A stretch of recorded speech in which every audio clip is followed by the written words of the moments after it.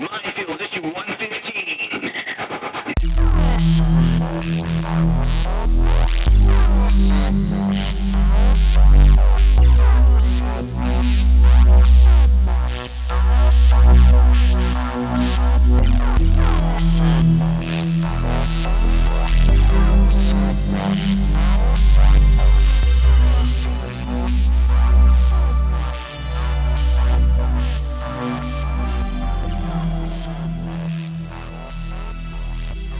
Guys, welcome to Minefields. My name is Joshua Michael.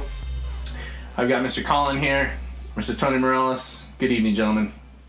Hello. What is it? Hizzle for shizzle, my bizzles? I got to tell you, man, it is day 9,842 that Todd McFarlane has not returned my phone calls, my telegrams, my text messages, my late night knocks on his door, and I'm starting to think that he doesn't want anything to do with me. You just got to try harder.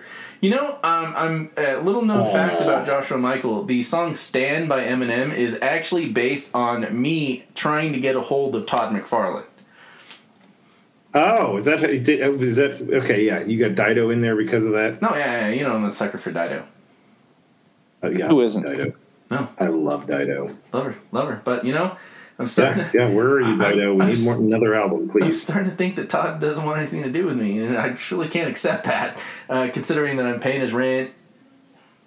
And I don't think he's renting. Baseball cards or I whatever. don't think he's renting. You don't think he's renting? I don't think he's. He has to rent some kind of space for his baseball card collection, and he's got to find an empty storage unit. I'm pretty sure Josh is paying for a lot more than his storage unit. Yeah. Yeah, I mean, It'll probably be like the world's largest storage unit if Josh is paying for it. my shopping cart at McFarlaneToyStore.com is ridiculous. I'm waiting for my bonus to come in at the end of the year, and it's going to be like a $300, $400 purchase. Like, there's Lobo in there, there's Reverse Flash, there's the entirety of the Dark Knight Returns set, which I know I'm going to kick myself for buying, because the second I buy it, he's going to put on Instagram like, hey, I've got the special set that, you know, fuck you if you bought the one single. Just like he did with the Suicide Squad and fucking White Knight. Oh, No, last Night on Earth. Last Night on Earth. Yeah, but that's okay. Yeah. That's okay. I'm gonna open them anyway. It's fine. We had an amazing show. as a married man, it is never fine. It is never fine. By the way, Never fine. By the way, so you're going through. You're trying to get all 600 as a detective. Nice. Working through it. Yeah. Yep. You realize how dangerous that is. I think I've already got most of the key issues, so I should be fine. Now, the key issues is one thing, but when you get your first Night Quest and Night's End issues, then what? I get by the other 42. Yes, you do. Yes, you do. I was saying, yeah, I'm freaking currently in the. Trying to think, I'm working on. I've got the rest of Mutant Massacre coming in right now. I've got finishing up Hush. I bought one issue. I'm eBaying. I'm bidding on like the last two that I need. And then on top of that, now that I've got the first appearance of Nightwing, which is part of the Judas contract, I've got to get the 3 other issues of Judas contract. Absolutely. Now, by the way, I'm a collector. It's ridiculous. it's not collecting is one thing. Collecting is one thing, but a healthy obsession that keeps you from going completely batshit crazy from all the other shit we have to do throughout the week is a completely other different thing. However, are we talking about you or Tom McFarlane now? I'm definitely talking about how much I love Dido. I love seeing the photos of Mrs. Morales being like, well, husband bought more comic books. A box came in the mail today full of comics, and he comes home with a bag full of freshly bought comics. Freshly bought. He got I lucky. can quit anytime I want. I just don't want to. Tony got lucky, man. Tony got lucky. He got his... No, you have no idea. My wife puts up with a lot of all my crap, so it's ridiculous. I put up with your crap, too. Not the way she does. Oh, please God, no. Now, speaking the opposite of crap, tell us about New Era this weekend. Or last weekend. Oh, New Era was great. Freaking had I'd say probably, minute by minute, the best show we put on since we came back 3 shows ago. Yep. Freaking largest crowd we've had, loudest crowd. It was excellent. Good times. Freaking, guys killed it, girls killed it. Can't wait to get to it December 4th at Mile High on Jason Street in Denver, Colorado. $10 gets you in. Exactly. $10 gets that ass in the seat. Well, Now plus we are doing a benefit for Toys for Tots. Oh, nice. Okay. we give back. We give back. That we do. Weirdest thing that ever happened to me at a wrestling show was I was getting on one knee to do Bug's Eye View of Dr. Silver, and I put my knee right the main poles that hold the sides, and at the bottom it's a flat metal piece, but it's thick metal. I put my knee straight into one of the corners of that, and it hurt like an absolute motherfucker. Like it was a.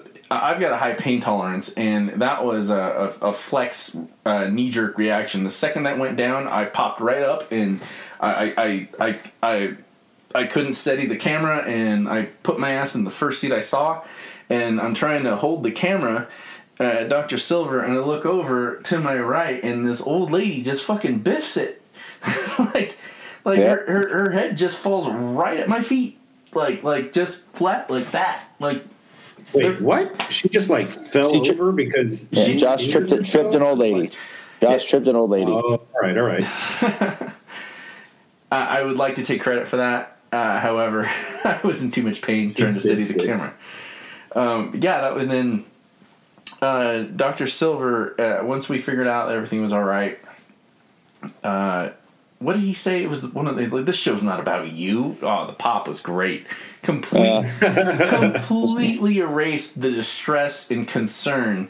Not that we weren't concerned about her anymore, but the show needed to go on, and he was still Dr. Silver and couldn't break character.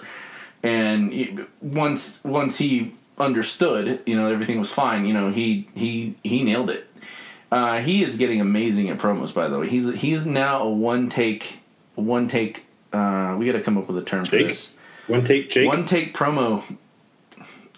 One take Jake. It works. One take Jake. That's what we gotta say. You get an actor out there on a set, and you get in one take, and bow, they get it on the first time. Like, whoa. Yep. That's Meryl Streep. That's how it's done, gentlemen. That's how it's done. Mm-hmm. Also, picking the name as it comes up, I dig it. That's how we do Iconic. We got some good comics to talk about. What am I missing before we start going to comics, gentlemen? We accidentally did Minefields After Dark before we started. Glad we got that out of our systems. Yeah, it's something we have to get out of our systems ahead of time. Like bleep, bleep, bleep, bleep. Yeah, the whole thing. Bleepity bleep. Yeah, it's definitely rated R. It's the paid content, I guess. It's a rated R for ridiculous. It's a nice one. It's a solid mid 80s action movie R, just a steady R, but not really crossing in 16-17. N16, 17? NC-17? Oh, yeah. Yeah. I don't know. It was a little iffy at parts. We're still gentlemen. This is a gentlemanly sport. Why aren't we smoking cigars? We're trying to be. I have one cigar here. I keep thinking maybe I'm going to get a pipe at some point, do some pipe smoking, but it just hasn't materialized yet. No, I just threw down on a place, and I am definitely I definitely have a humidor in my buy it now on Amazon. I want a nice little humidor with. If you two gentlemen are over, I think we should take the trigger drill outside and have a couple stogies. Dude, yeah, I love cigars. It's been a long time since I had a cigar. I just want a glass vase I can put peanut butter M&Ms in. Oh, of course. I'm kind of lame. You just do that for your rider. I will break out the fine china for you. I will put those M&Ms in either your choice. My Page glass, my AJ glass. Oh, that's cool. My AJ glass, my Kevin Owens glass, or my Stone Cold glass. AJ for me, thanks. I'm old school. I'm gonna go Stone Cold. Yeah. That's a good idea. First time he came over to my place here, I made him breakfast, and I gave him some juice and a Stone Cold. Now, and Kevin Owens, he's like, "Oh, you're breaking out the fine china." I'm like, "Thank you for understanding that." Thank you. I love it. I love it, was you guys. breaking out the fine china for you. He was eating on a paper plate, but that juice was delicious, and It really completed the meal. yes, it did. It did. Brought it full circle. Sweet. Ah. Yeah, man. My feet are still killing me from running around I was worried I couldn't pull that off. I got all the promos filmed. I got all of the footage from the matches, and it's just I got some really good ideas. Sky was an absolute she is an untapped resource. Has so many good ideas. Like when I asked her to add some extra things to what she was announcing, she's like, "How about I do it like this?" And I'm like, "Fucking do that!" Awesome. Yeah, absolutely that. How well she looks out for the wrestlers, how well she's an exciting announcer, and I love that. She's got her baby there, Doobie's there, and he's not going to be okay until January. But even then, they're a wrestling family, and she's holding the baby, and yeah, you're the future New Era Women's Champion. I'm like, she is the New Era Women's Champion. That's gonna happen. That's gonna happen. What do you guys want to do first? I want to hear about this Joker you've been talking about. All right, let's go down the list, guys. We got Star Trek Next Generation, The Last Generation, Star Wars number 18, Darkhawk number 3, Star Trek Mirror War number 2, Robin and Batman number 1, I Am Batman number 3, Joker number 9, and Newburn number 1. Tony, you take point on this one, man. All right, so we start off here with our hero Jim Gordon and Vengeance. They're driving to find the Joker, and Vengeance's whole thing is that she has all these thoughts implanted by the people that created her in Santa Prisca. Right. So she's not sure what hatred of the Joker is hers and what has been implanted. So she's trying to get Jim to tell her everything about the Joker so she can basically make her own decision. And anybody who knows Jim's complicated relationship with the Joker. Yeah, good. For those who don't know, he shot his daughter. He forced his second wife to basically kill herself in a room full of babies. And he killed his son. And I'm not trying to be crass here or crude, but wasn't the implication that Babs was raped? The implication, they never actually out and out said it, but it's like the implication that at the end of Killing Joke, Batman actually murders the Joker. Yeah, right. The implication's there, but we don't know for sure. Now, I'm glad you brought that up because I've got on my notes here that I want to talk to you about a couple things about this specific thing. Thank you for adding that extra gem there because I didn't. I never got that from Killing Joke, and I've read it 100 times. The fact that this Joker book is a canon book. This is Tinian. This is. I don't remember them implicating the Killing Joke so superbly as canon, because if you accept that as canon, then you're accepting the origin of the Joker within those pages as canon. The fake Red Hood.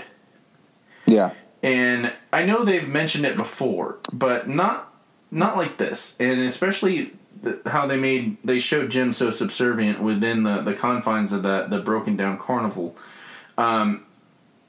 How do you feel about that? Do you accept the Long Halloween as the definitive Joker origin, or are you complicated by the Fight Club-esque Fight Club 2 and 3, specifically the graphic novel we've talked about before, where Tyler is an idea that transcends space and time? Yeah. Because they yes because they did that when Snyder took the reins, and then before we got into metal. How do you feel about that as the Batman aficionado here? I don't really. Well, first off, Long Halloween was Two-Face's origin, not Joker's. Oh, I meant to say. Sorry, my bad. Oh, you're good. But no. Personally, I prefer it. I think we don't necessarily. That's the whole joy of the Joker is we don't need an origin story. And like they kind of toyed around with it a little bit in Three Jokers as well, right? Because obviously, if we're talking about that, freaking at the end of Three Jokers, we discovered that his wife and child were still alive, and Batman knew who he was, and Batman knew where his wife and child were. I popped for that. I know you didn't, but I did. Yeah, that was like the one part. Like that was the one part I really didn't mind because my whole distaste for the Three Jokers is the fact that at the end of the day we were back down to one Joker. So absolutely nothing changed, with the notable exception of now we know that Joker's wife and child are still alive somewhere. Right. Now, the reason why we're going so in depth here is because.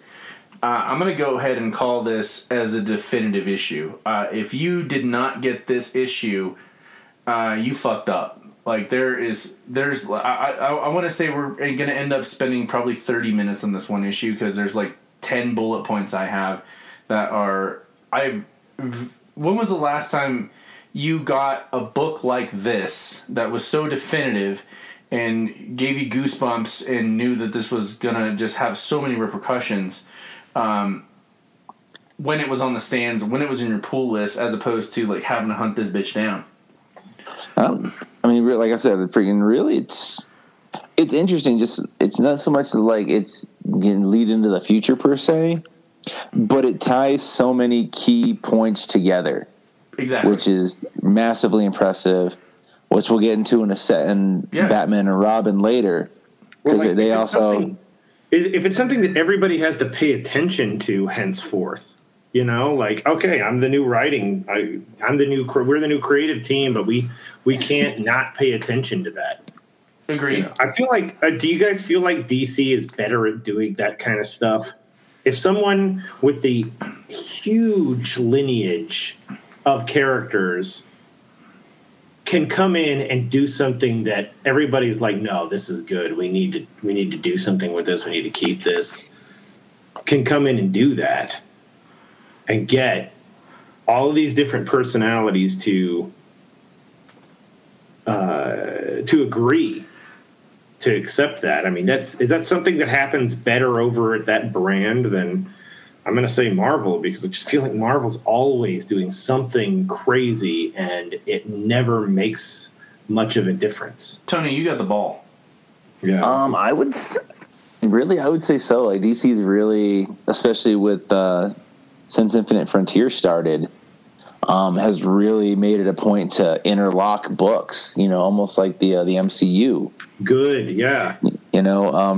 The closest thing I can think of to it currently in Marvel would be the Hickman X-Men.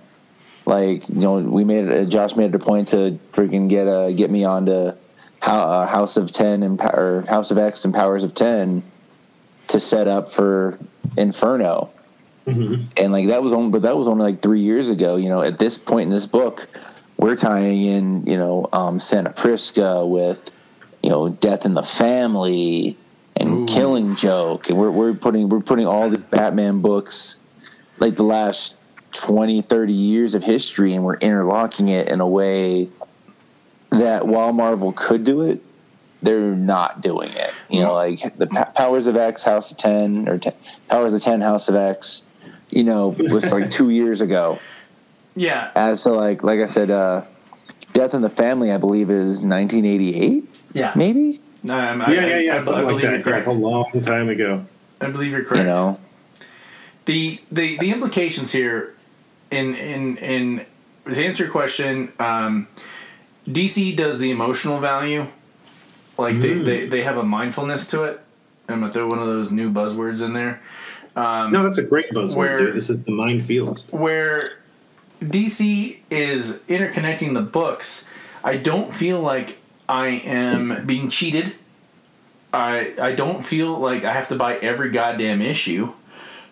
I do feel that the recaps that they give us are just enough, and if I have the inkling to go to Ed's, future sponsor, he'll have it for me, and I can connect the dots accordingly, as opposed to when I read Marvel, when a million different things are happening, and I can easily say that Wolverine's in like 5 different books, or maybe 6, and this is happening here, but how is that happening there when this is happening over here?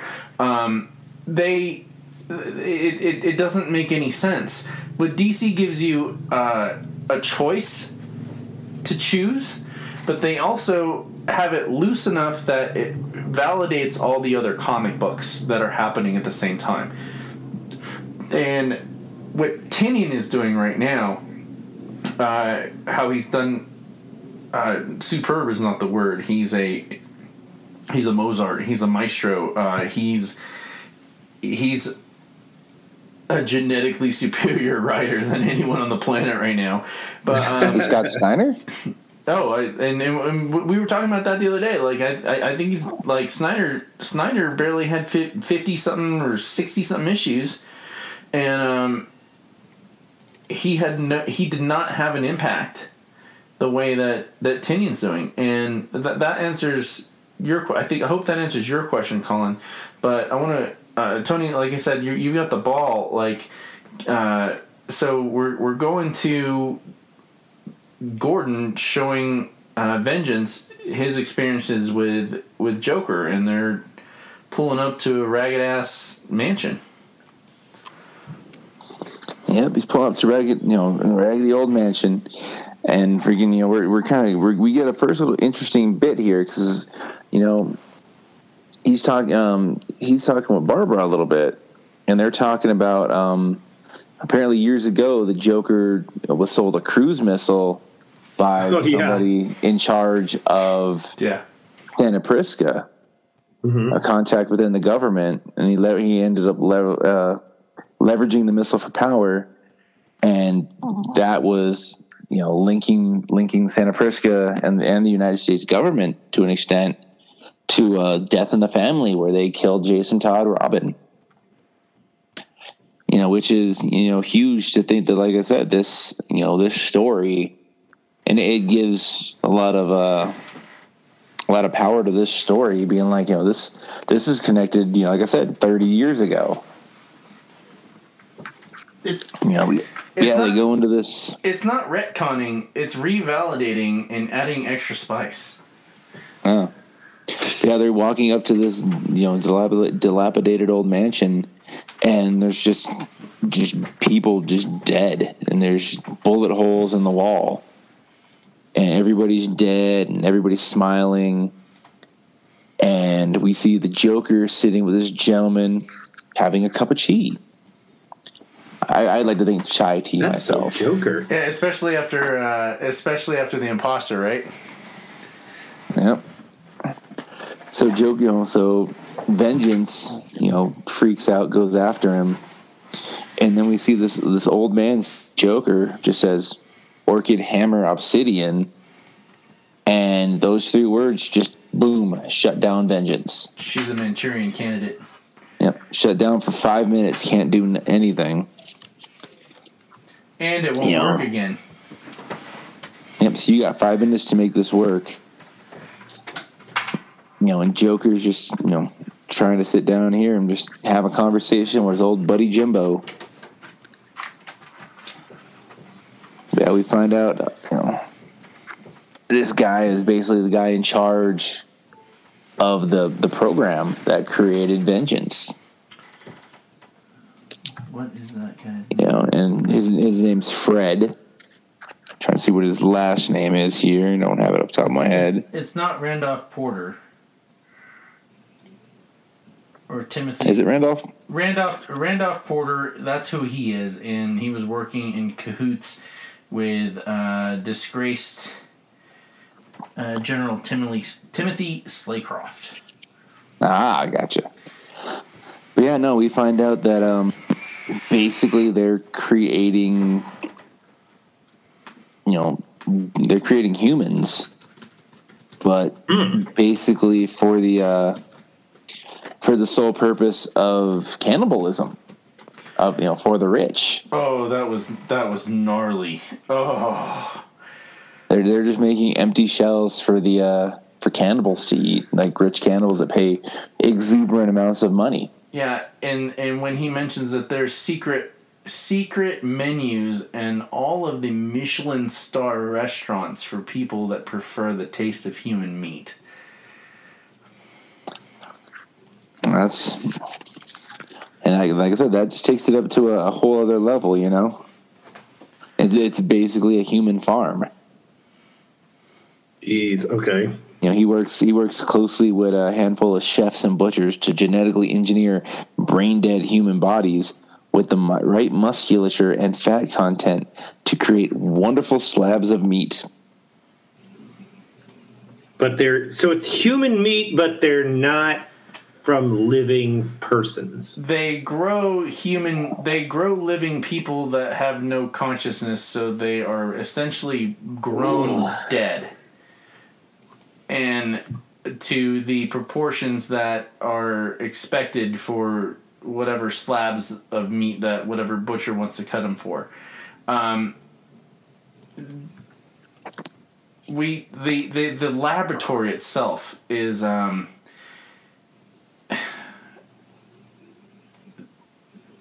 them about the Joker copies.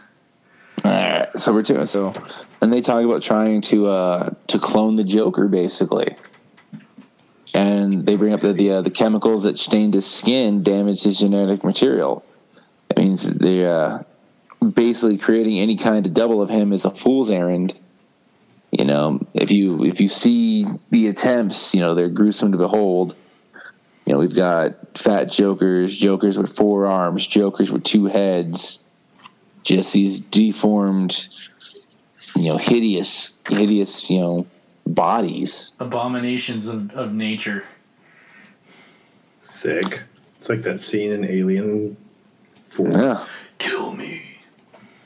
Yeah. And Jim's just sitting here watching this, trying to bring himself to pull the trigger. Because the whole thing is that, if he kills a Joker, he gets $25 million. Who's offering him that? The Court of Owls. We just found that out last month. Oh, okay. Okay, got you. Now, when Vengeance and Gordon are driving there, you can sense an immense sense of relief from Jimbo, to borrow the parlance of Mr. Joker there, that he's not going to have to kill the Joker. He is basically feeding bullets into the magazine of the machine gun that is Vengeance, giving him the true blue, and she can tell if he's lying. You know it. That he's relieved that, okay, I'm protected. Vengeance is going to kill the Joker for me. I'm not going to have to do this bullshit, and what I want is still going to happen, and my hands will still be clean. When we encounter the mad scientist, who I have to say Tinian is just superb when it comes to describing the characters, because the artist nailed it. The mad scientist, and you guys know I'm a huge mark for mad scientists. He's got his eyes are ridiculously blue and stained black around his eyes. They're sunken in a way that is otherworldly, or are you dead or alive? Going down to the catacombs of this house, which is rigged to blow, which the mad scientist knows that Joker is rigged to blow, and he has no fear for whatever reason. That like he's showing him all his secrets. The last time, and this is no exaggeration, the last time I had such goose pimples for an origin story was Weapon X by Barry Windsor Smith. Man.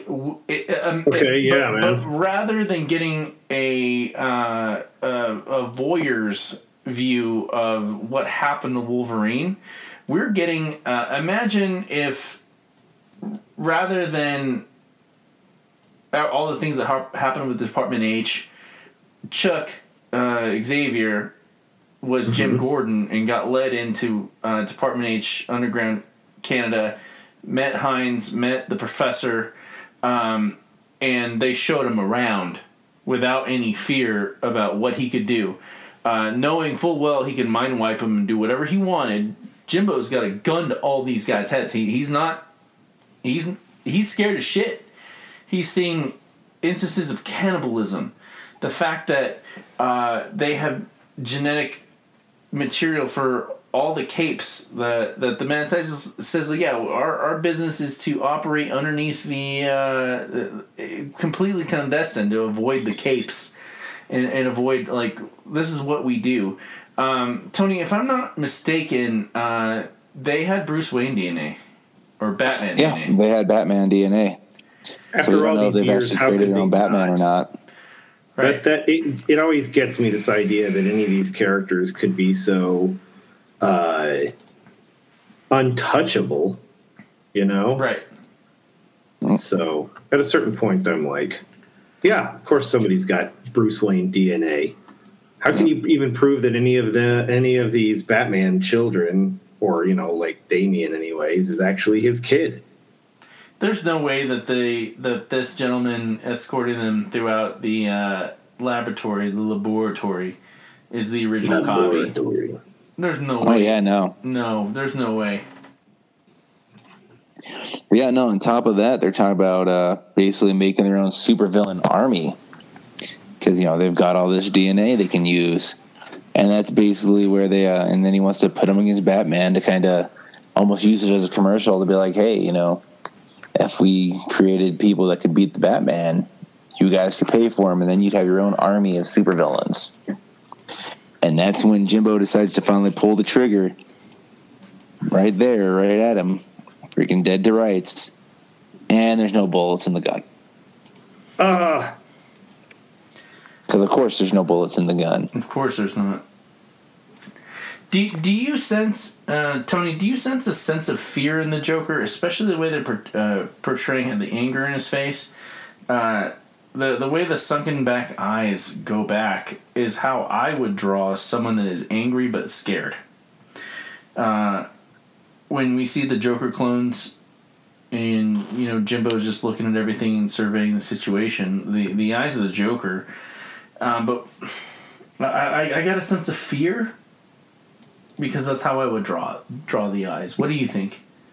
I didn't pick up on it, but you know, I'm not an artist, but I definitely, you know, he definitely seems intrigued, but like he's a Joker. Does he really, you know, can he fear? Like, we've never really seen the Joker terrified.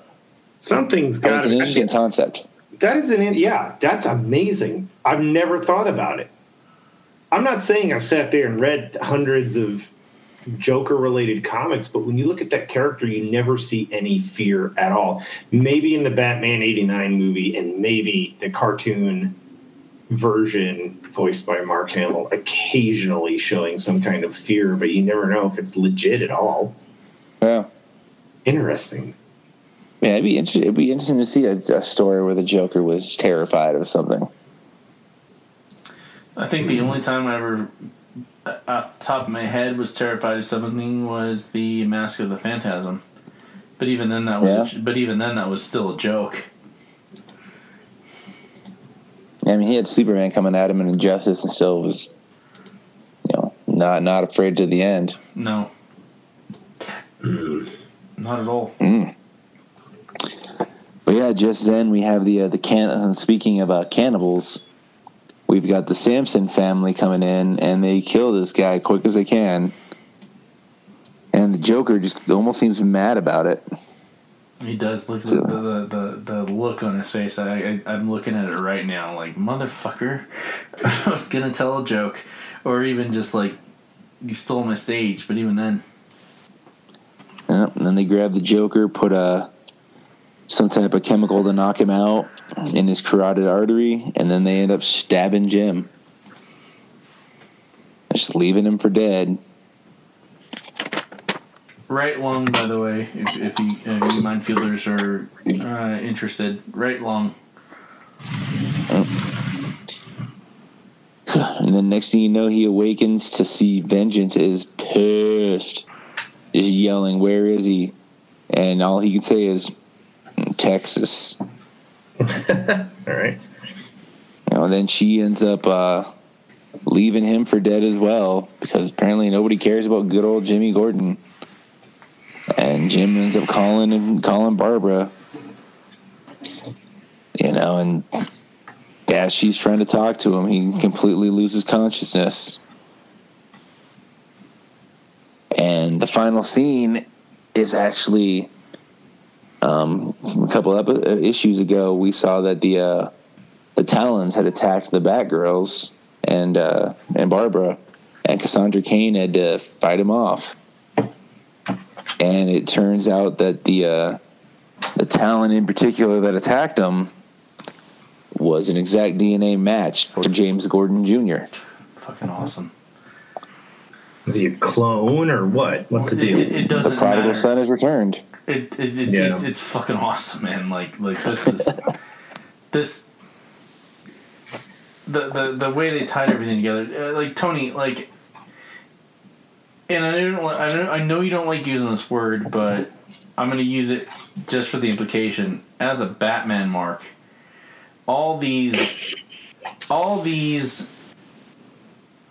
origin of the origin within one issue. Like, I read this issue 3 times. How did it make you feel?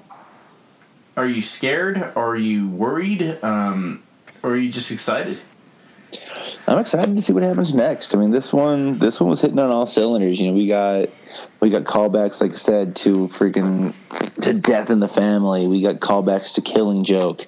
We got callbacks to the first story of the Batman and the New 52, The Court of Owls. Yeah. We've gotten all this. We got this all mixed together. We've got the Samson family kidnapping Joker.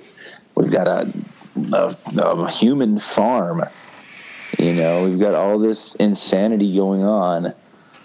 We're finding out more about the origin of Venom. The military, the government created Venom, and at the same time they were selling nukes and freaking.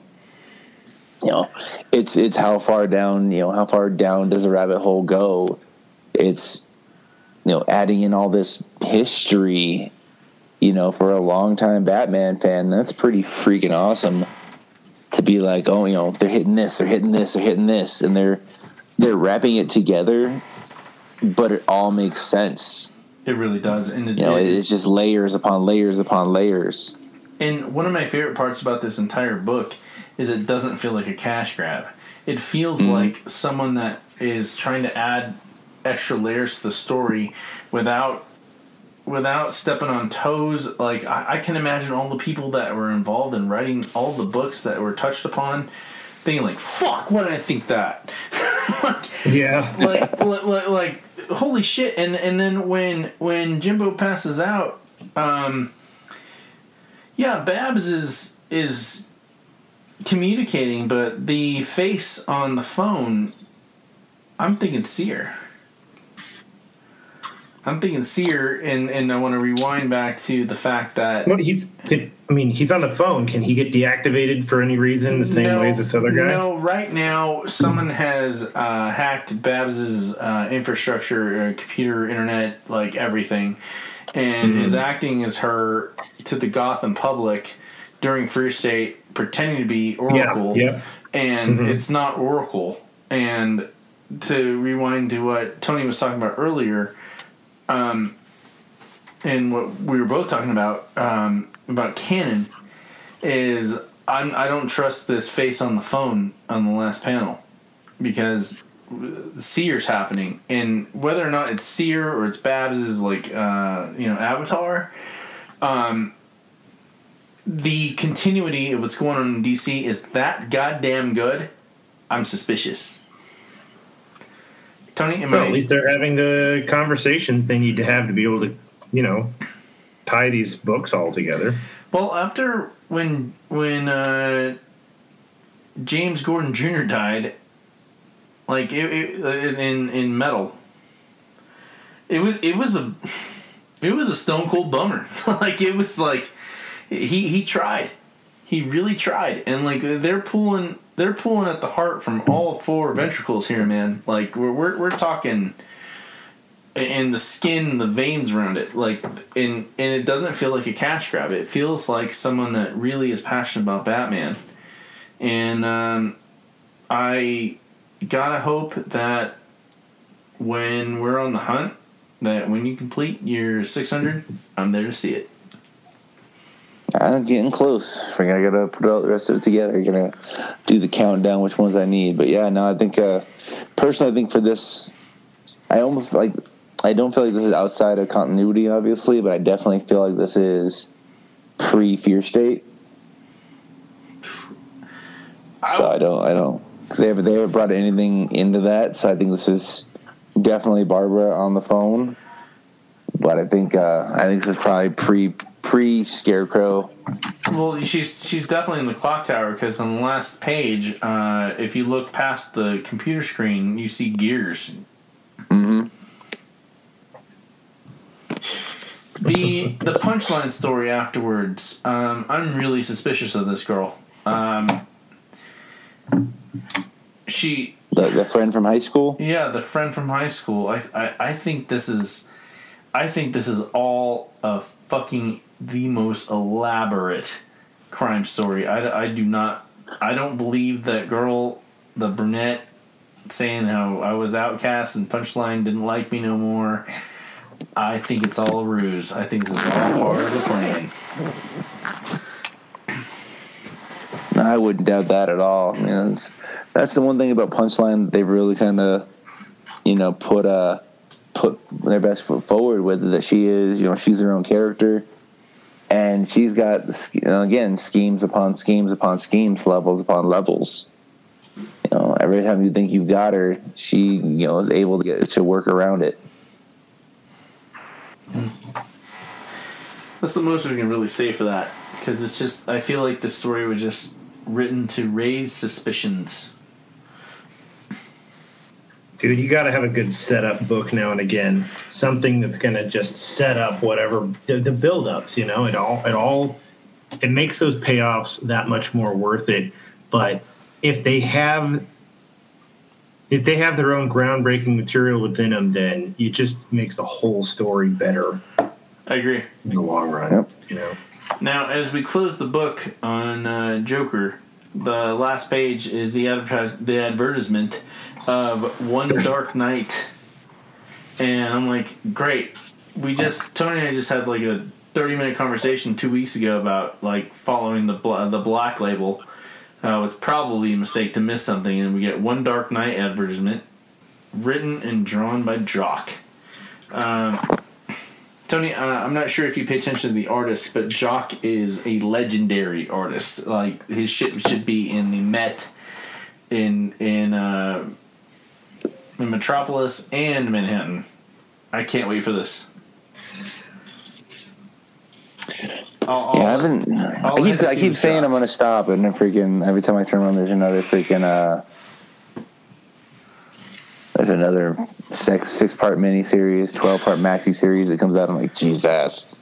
Yeah, Belanger has a problem with it, because that's why the comic industry is so cornered, because where Image will release 5 titles 5 or 10 titles a week, DC released 10 titles of Batman, and guess where the money's going? And unfortunately, I can't side with him in this one, because everything that's been happening with Batman in the past, like since you joined Minefields, everything's been great. I can't think of anything bad we've read.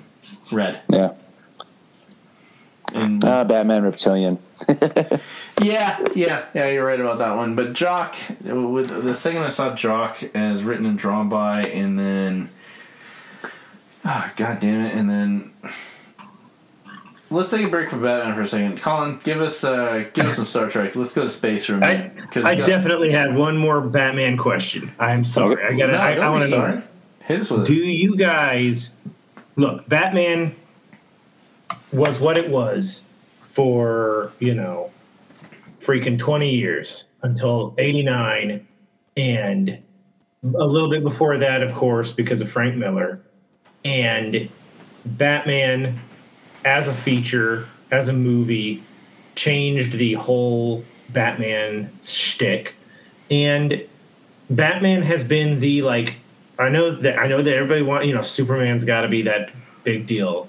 And Wonder Woman has had a hell of a push in the last, 6 years. I don't know when the first Batman or first Wonder Woman movie came out now, but, in a while. And so is Batman allowed to be not good? Is it the single most important? Is it the goose at the head of the V? Is it the flagship book for DC? And DC does stand for Detective Comics. Huh? DC does stand for Detective Comics. Yeah, there's that. But, for decades it was Superman. And I'm just saying, since '89, has Batman ever not necessarily been good? Tony, you got the ball. There's always been at least one Batman title that has been totally kicking ass, right? Yeah. No, it's definitely hard to think. I mean, because we had that, and then right around the '90s, we had freaking Bane coming in, and it does. I could legitimately think, especially Tinian's run, we've gotten so many fresh takes on characters and new characters, and we had the war of jokes and riddles, but we've had a plethora of really, really good Batman stories, and it's kind of hard to. Maybe it's because I don't read. I'm not a huge Superman fan. I don't read Wonder Woman. But I read Flash, and Flash hasn't had. Flash had Year One, which was cool. But it's really hard to dictate that. It's hard to say that there's any one comic that I look forward to that's not at least a Bat family book. Like Nightwing and whatnot. Yeah. Maybe it's me personally, or maybe it's freaking overall. But personally, I would feel that the Batman books are probably head and shoulders above the rest. They're absolutely okay. superior. Yeah, that answers that question. I wondered. I mean, can this book? How is it? I think about it, and I'm like, as a Marvel guy, I can't think of the last time Daredevil wasn't good, and yeah, that amazes me. When if you get hold on, raising my hand here, Shadowland. Yeah, but well, let me ask you this, because I don't remember off the top of my head. Was that an ancillary title, or was that a promotional? That was an event. It was a full-on event. It was garbage. But it was an event in the title. It wasn't a side book. It was canon event in the title, yeah. And he took over the hand, and it was fucking stupid. Dude, I don't know. Well, so. That's a whole other conversation, and of course, this is the channel where we would have that conversation. But it makes so much sense to me. If we can go in and say Daredevil gets pissed off at everything, and it's you people need a kingpin. I'm your kingpin, okay? I'm in charge now, dude. That's where I really started reading it and being like, this is gutsy. I've never thought of that. That's amazing, and okay, it's the Hand. Who better to take over and eat? Look, I'm telling you right now, and I'm giving away a huge thing that I think is an extraordinarily relevant eventual trope. And it's something that I'm working on in stuff that I'm writing. You've got a guy, hey, somebody's going to take over. Who can control the bad guys by beating up on them all the time? But if you can take over, then if you can take over and be their boss, then maybe that's something that works. Maybe that's how you control those people. And I think that's something that he's toying with, that they're toying with in all of the Daredevil for a long time. And then, what the hell is going to go? I'm just silly, but what's going to go on with this Boba Fett TV series? He's taking over Jabba the Hutt's former thing. How long ago was that? I guess in the story, it was probably 2 years or something, but whatever. It's that concept. I don't see that as being a problem. I think Daredevil should take over the Hand and stay in charge for a while. Help me but I digress. This is a lot. No. hold on. I want to get some meat and potatoes in this. Like, not the full entree, but the way we first time hung out with Dan and we split a steak and we had the mushrooms and the onions and the balsamic vinegar, and I was like, "Trust me," and you're like, "Hell yeah!" Oh, Dan, great. Different Dan. I was thinking of other Dan. Like, gotcha. I'm saying, like, I digress. Why is this question so important to you? I'm not questioning that it's important to you. I want to know why. Oh, I'm sorry. I never got to it. That's the problem.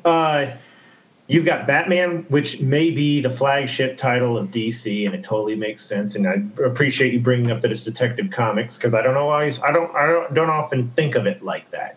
But like I came out of nowhere and I was just like, oh, I can't think of the last time. No. I'm not questioning your passion. I'm questioning your love for writing. What I'm saying, yeah, because I'm talking about the narrative here. What gets me is if you've got 9 Batman books coming out, and it's because they sell, and they're pretty great, like they're all staying good, then that seems to be a thing that works. Why can't Marvel make that work? Why are there 7 Spider books? And I'm counting all the Venom stuff. That is Spider-Man books. Yeah, Venom.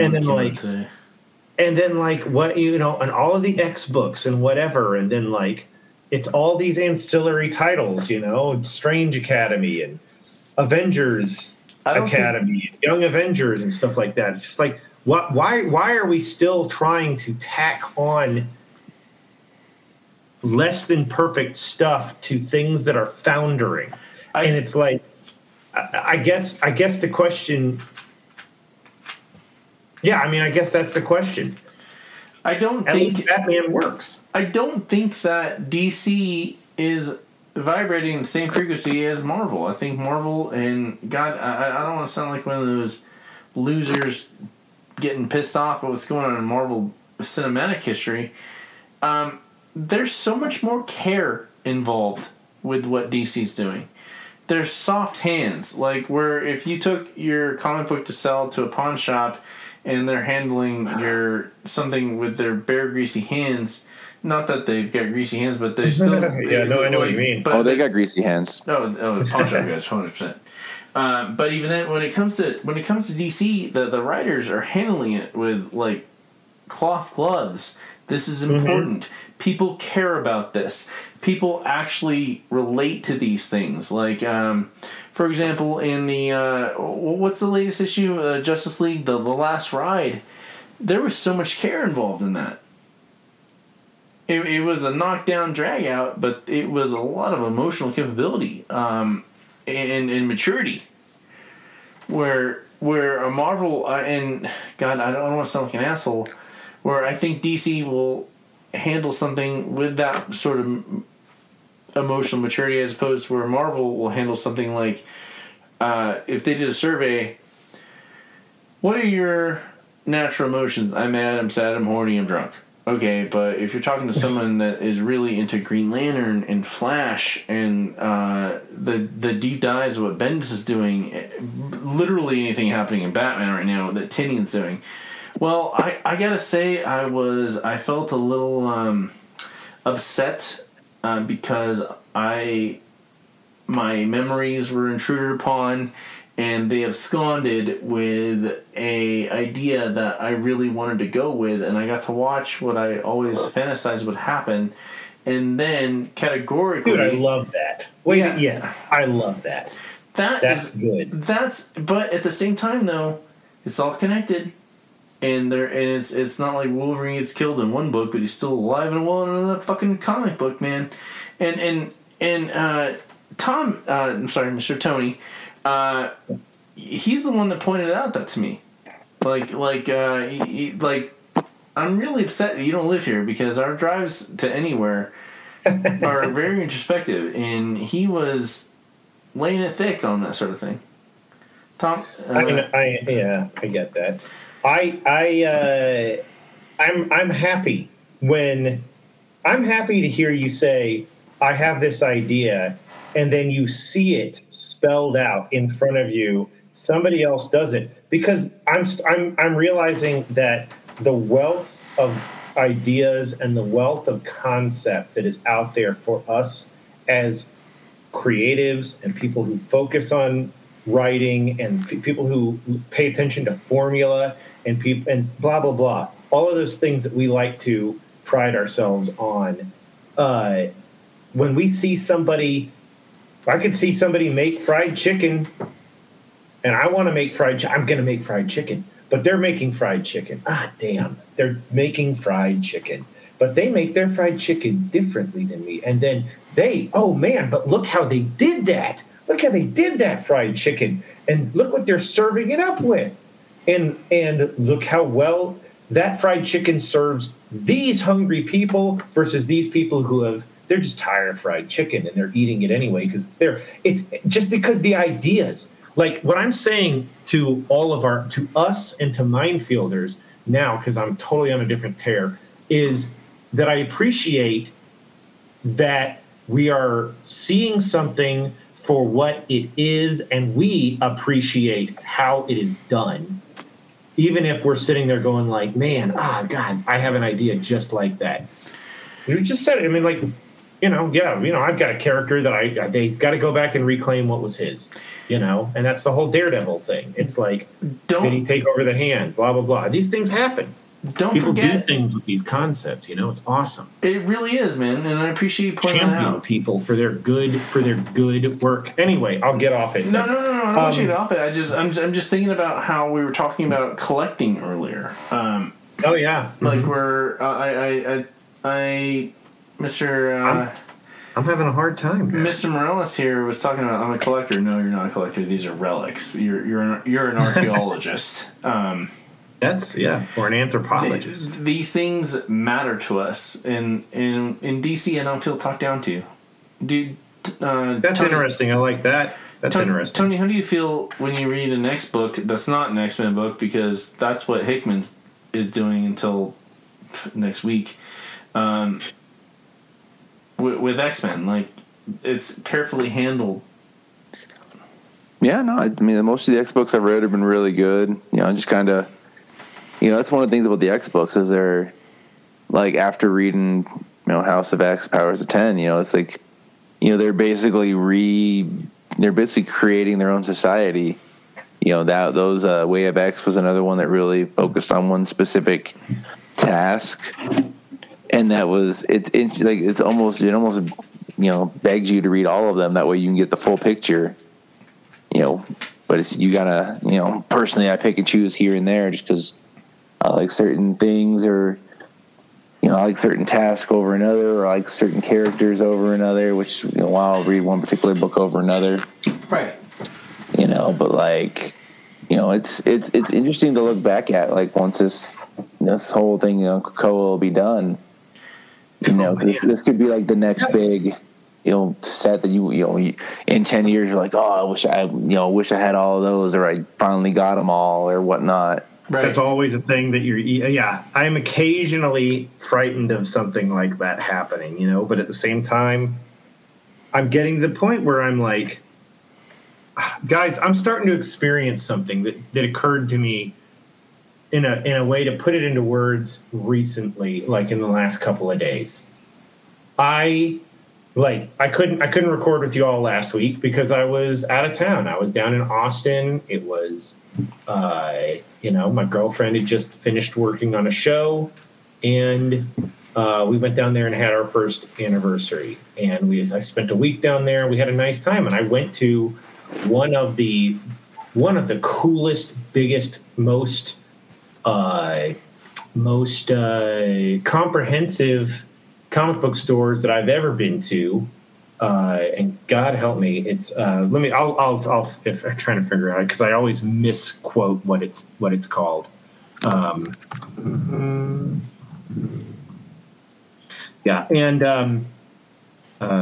say Austin Books and Comics. I always call it Austin's Best Comics for some reason, but I'd been there a few years ago, and I freaking bought the store.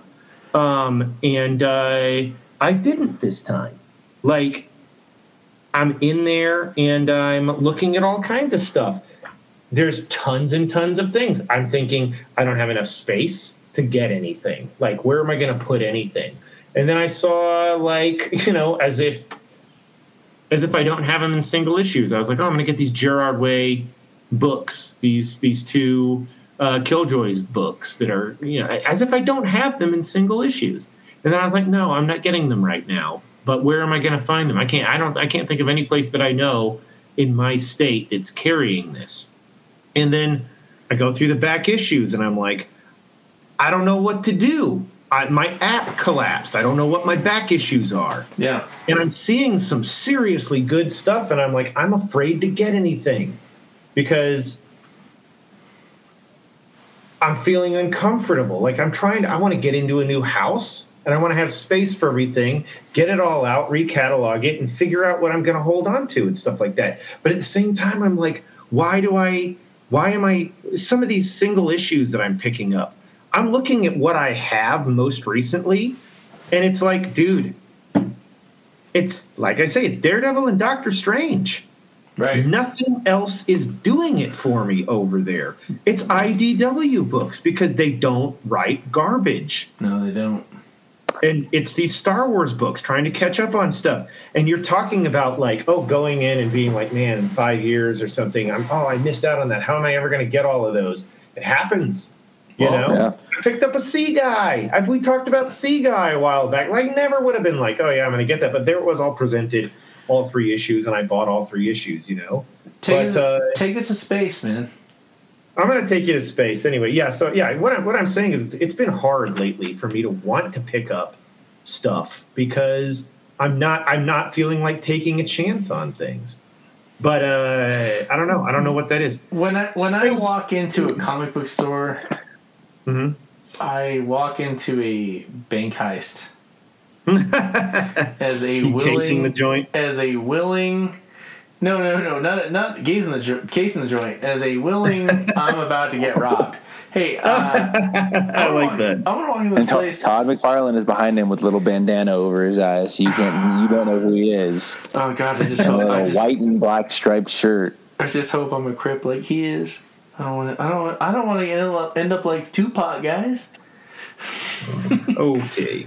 It'll happen sooner or later. I give it 3 months at the most. One of my nuts is a little bit smaller than the other. If the other one absorbs the other, I could be one Pac.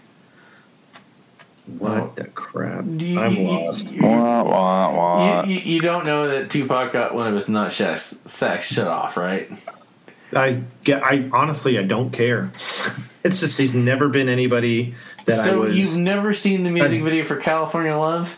You've never seen Poetic Justice? That video was so inescapable when it came out that summer.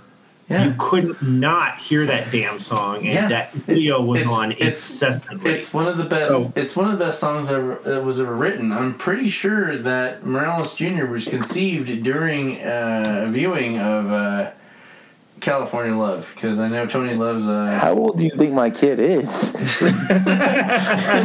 Yeah, there you go.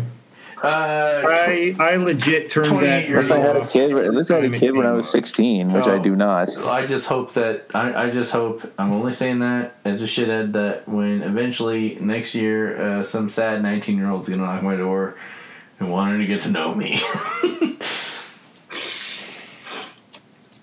All right, I'm going to go to space now. Speaking of.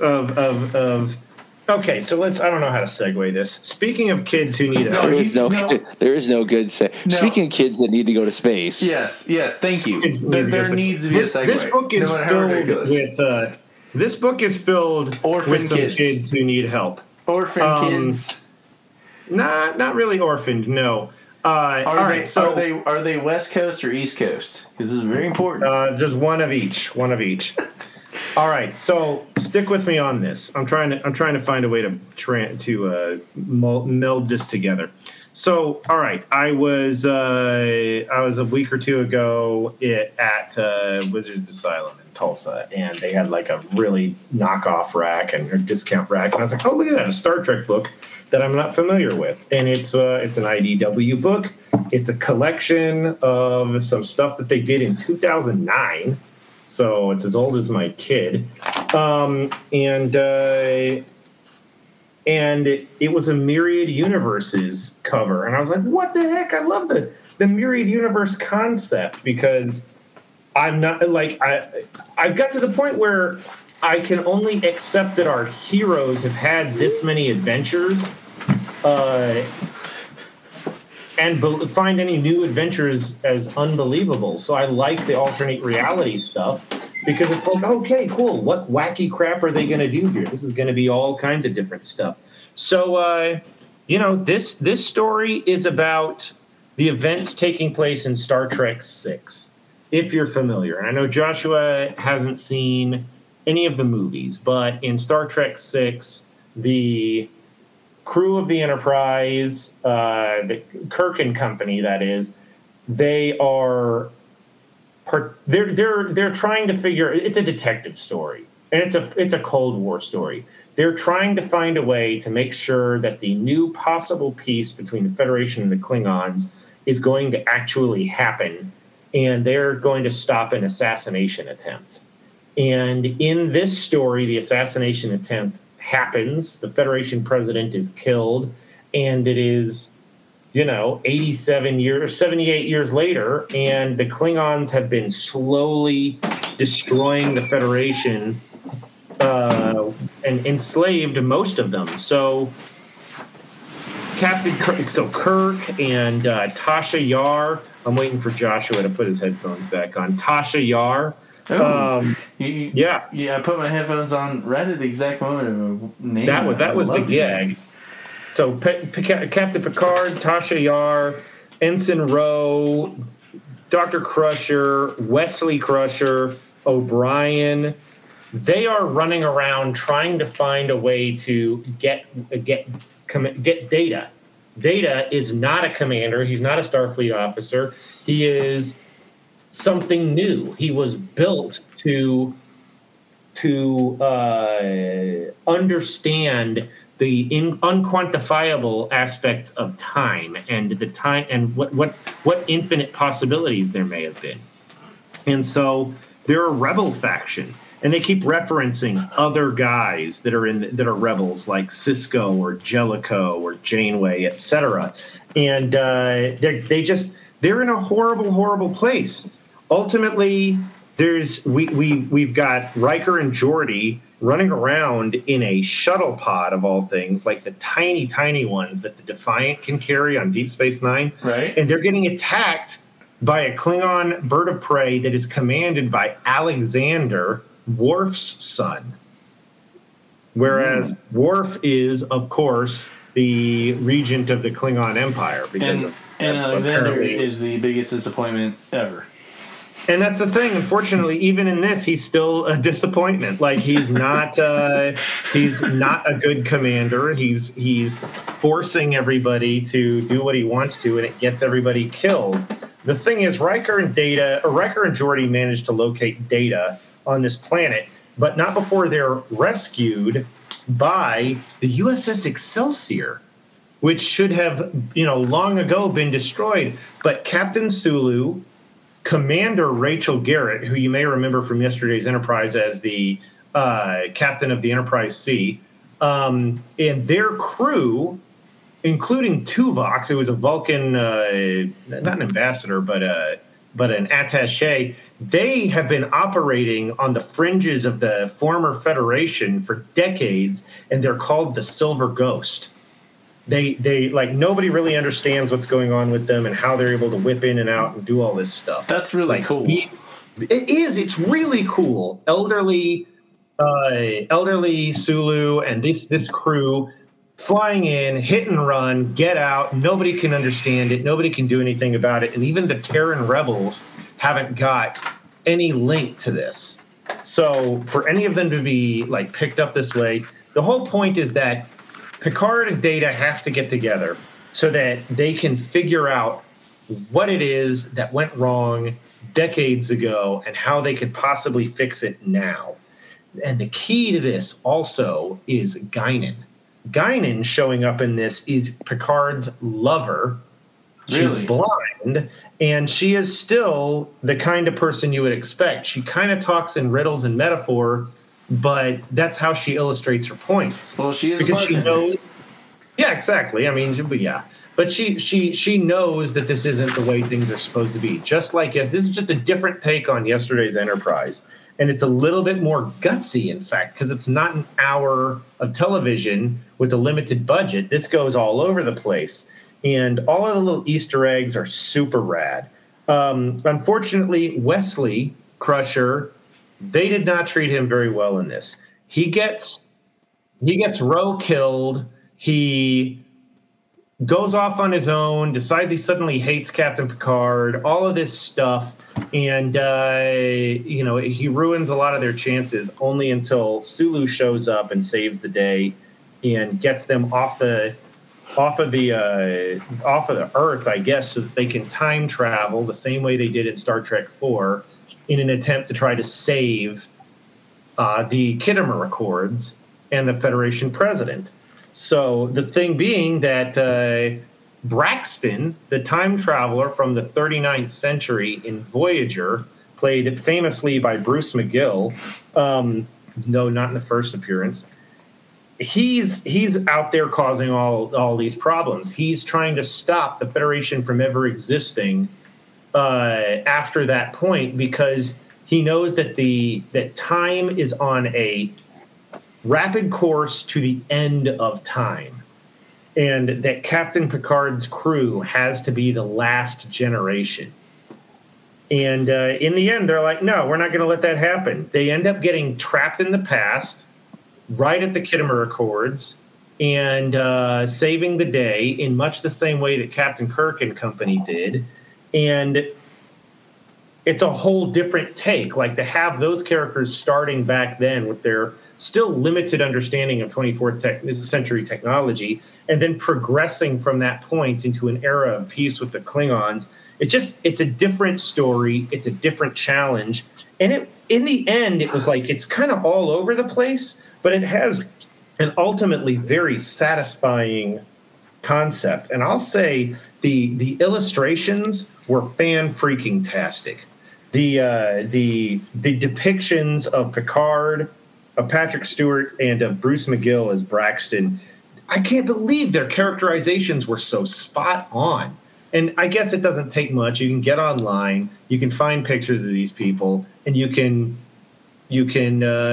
not exactly duplicate it, but you can get it transferred onto the page and then into this and colored and inked, and it was good. It was good because of that.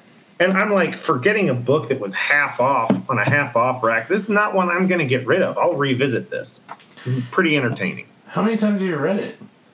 I only read it the one time. I mean, I read half of it the first time. Then I went back and I started like a quarter of the way in to catch up on it because I had some time in between.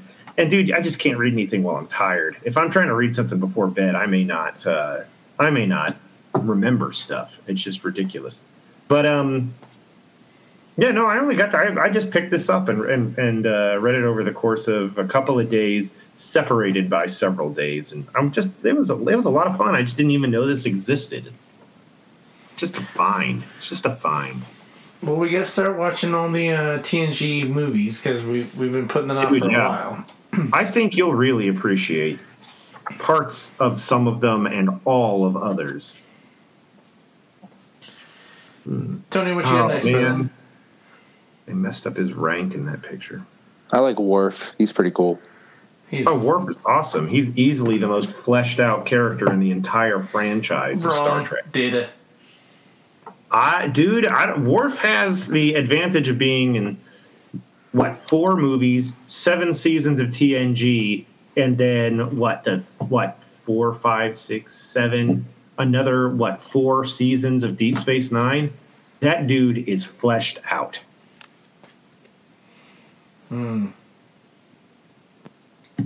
We'll see. Yeah, it's true. All right, Joshua, tell us something. Tell us something cool. Something cool? I got nothing cool, man. What do you got? Read us a book. I'm just the type of guy that minds his own business. Whatever. Read us a story. Read you a story. All right. Tell us about it. I'm really stoked about one of the newest Image books called New Burn. I mentioned this to Tony. I don't think I ever said it on the podcast, but when I got back into comics back in 2007. I went to Atomic Pop in Norman, and Ed. Oh my God, his name was Ed. he was a bald guy. Was Ed. That's the trifecta. That's the His trifecta. name was Ed. He was a bald guy.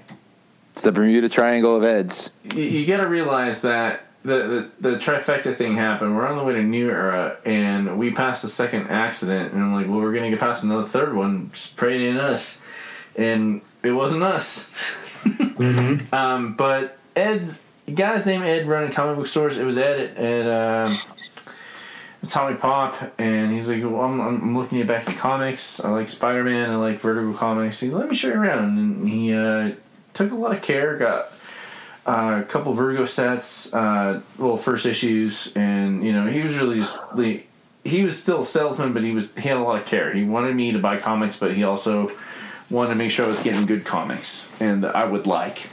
And remember buying Vertigo, Digital Underground and DMZ and Scalped, and I'm checking out, and he is like, you know what? You gotta check this one comic book out. You know what? I'm gonna give it to you for free. And the only reason I'm giving it to you is because you're gonna come back and buy the rest of them. He sold me the first issue of Fell, which is like 8th Drug dealer. Fate. I swear to God, the one I got was probably 8th printing. It was Warren Ellis and Ben Templesmith, and I showed up the next day. I got the rest of them, and as a noir detective story, it wasn't noir. It was gross. It was the way Templesmith does. Tony, what did you think of your first reading Fell when I forked over that graphic novel for you? It was solid, man. It was good character building. Freaking really, you didn't know these characters. This wasn't a universe you were familiar with, but like it asked the right kind of questions. Like why couldn't he go back to where he came from? The non. What was the thing with the crazy nun?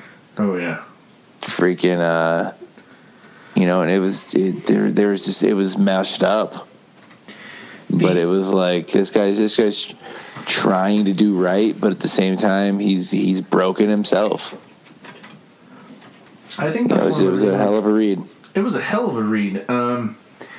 I think that's one of the reasons why I enjoyed it so much was that he wasn't the quintessential cop that broke all the rules or was too old for this shit. He was human like us. He was 100% human like us. He made mistakes. Humans make mistakes. That's what humans do. Very reminiscent of like Harvey Bullock. Oh. I love that. Except he's a lot thinner and doesn't drink as much. He drinks a lot, but not as much. Not as much. New Burn is by Chip Zdarsky and Jacob Phillips, number 1 from Image. Came out today, and which is Wednesday. You guys are hearing it on Thursday. But the care and peaceful eye that our new protagonist has, he is basically a made man. He's an ex-cop. He is a private dick. And he exclusively works for all of the mafiosos in the city. He doesn't work for anyone in particular, but he's trusted. When something goes wrong and someone needs to figure out the truth, he's the one that gets hired. And his careful eye... A man is killed and there's missing kilos of coke, and he's the disgraced son of the new head of the Italians in New York, and he's murdered, and he shows up. The cops are already there, and the rookie goes, "Who the fuck's this guy?" And the Montoya of the group pulls him back and says, "Fucking leave him alone." He ascertains the environment and the crime scene. A very pretty black woman is consoling the old lady that is flanking the apartment on the other side. She's got the other side that's flanking it. And who are you? no, I don't know this guy. And, you know, he figures out, you know, where the security cameras are. He finds the right guy and goes back to said black woman's apartment on the side. And she's like, what are you doing here? And he's like, yeah, you know, just looking around. She's like, did you catch the guy? Yeah, I already caught him. Really? Already? And she's like, and he says, you know, when I was in the apartment earlier, I smelled some really expensive Italian designer cologne. But I also smelt fresh paint. And there is no fresh paint in that apartment at all. And the guy that killed our victim ran away with an empty bag. It's interesting. And she's like, why is that interesting? And he moves a picture frame. Fresh drywall. Uh-huh. And she's like, she pulls a gun in his head immediately. And he turns around and says, I knew you knew. I know you're stashing the coke. Do you know who I am? And she's like, I'm going to put a fucking bullet in your head. And he's like, no, you're not. Here's why. He lays out his history, and she just sits down and starts crying. She says, fuck. And she's like, do you want the drugs? He says, no, I don't want the drugs. I don't want them. Who are you? And you know who I am. She's like, shit, I know who you are. Like, she's lying the whole time. Like, remember in the first issue of Fell, when he sees the dead body next door, and how did he die? And he immediately figured out that the wife poisoned, overdosed him with Everclear. Mm-hmm. Yeah, he sniffed it out. He sniffed it out that way. And as these pages are turning, we're getting the diary of Emily, of this working with this guy. And she's like, are you going to kill me? He's like, no, I want you to work for me. And then her name's Emily. I love noir shit, man, but this is told in bright light during the night. Like, it's not your typical noir story. Yeah, we've got the Reed Richards frosted on the side protagonist, but we talked about this on the way home the other day. Goddamn, a good detective story. Yeah. God Didn't damn. quite like it. Yeah. Man, I'm not good at judging these books because when I stumble upon these, it's hard to get in the mood for a noir story. It's hard to get in the mood to watch Casino or Godfather or Goodfellas, right? Mm-hmm. Or is that just me? I can see that. Yeah, it was a happy accident reading this book, and it is something I'm going to definitely be following.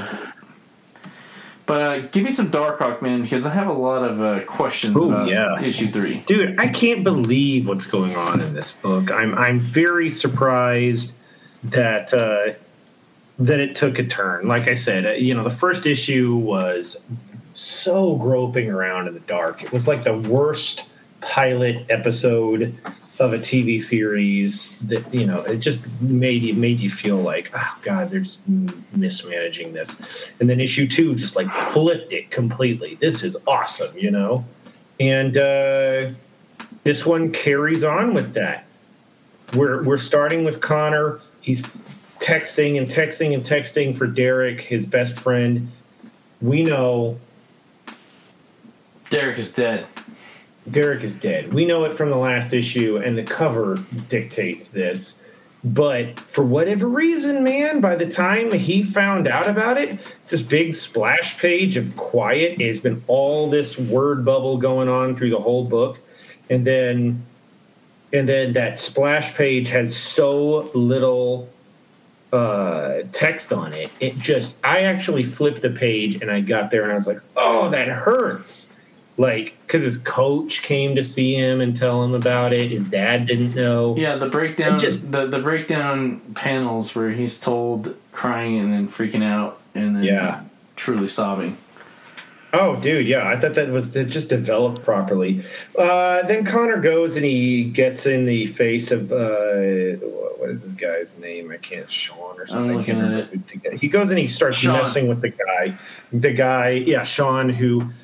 I'm appreciating the parallels between this Darkhawk and the preceding original Darkhawks. The original Darkhawk had some kind of like crime boss or a guy named Philip Bazin who was in cahoots with the Demo Goblin, the hobgoblin that was possessed after the Infinity War, and so there's a degree of that, but there's a little bit more realism here because this is street level bad guys, but they're getting some kind of high tech. And they want Darkhawk. They want the Darkhawk armor that came out of nowhere. They want to peel the Darkhawk armor off of this new Darkhawk that's running around, right? So, in a galactically stupid move, Connor goes to this bar in New York and finds Sean and accosts him. And he's like, "I want to know who killed Derek. I want to know. I know you know. Blah blah blah." And then he walks outside. The guy gets the better of him and tells him to get lost. He walks outside, turns into Darkhawk, and comes back seconds later and scares the bejeez out of this dude. And he's using all of the new capabilities that we've never seen a Darkhawk necessarily use before because it's not the same armor. And if they're following any of the cool-ass stuff that they did in the Darkhawk Nova books from the original Annihilation stuff that Abnett and Lanning were working on, and I hope I'm not mistaken on that, then the Darkhawk armor was never built to function around a human being. So the idea that Connor is blending virtually seamlessly into this thing is kind of awesome. And they also noted, like, he says at a certain point, he's like, yeah, I don't know why I'm shorter when I'm Darkhawk than when I'm me, and stuff like that. Anyway, he gets into a big fight with a bunch of techno baddies. He's having a hard time with it. But the coolest part of this is that he realizes he can create like a Dark Force blast that's going to protect him at one point. And he's like, holy crap, I can't believe I could do that. But when he realizes these things, we get a close-up of the amulet that gives him his powers.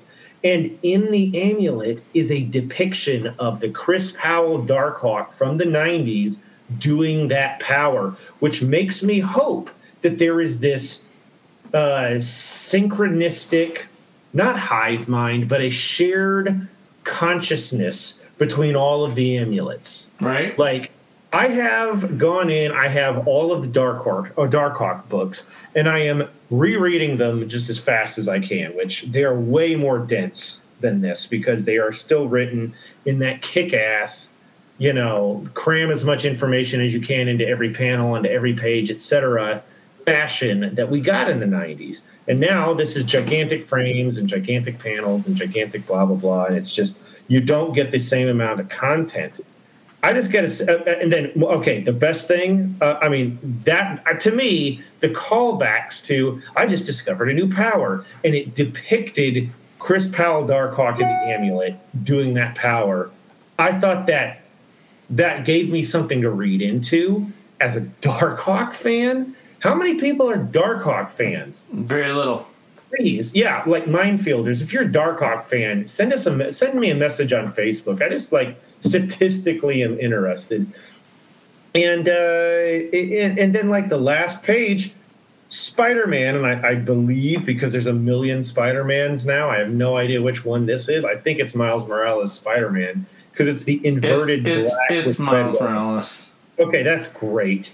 I actually, when I read this at lunch yesterday, I was like, oh my God, that's exactly what should happen. Spider-Man, should show up, a street-level guy, so New York, with a ton of experience.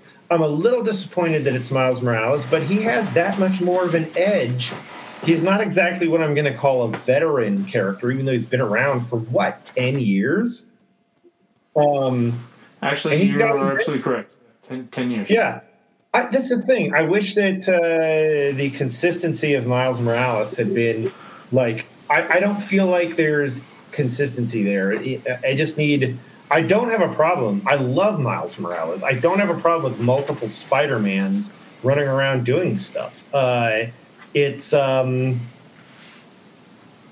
kind of wish they had like a clubhouse or something. I don't know. I know there's a Lego. A treehouse, if you will. A spider web. Welcome to the web. I don't know what.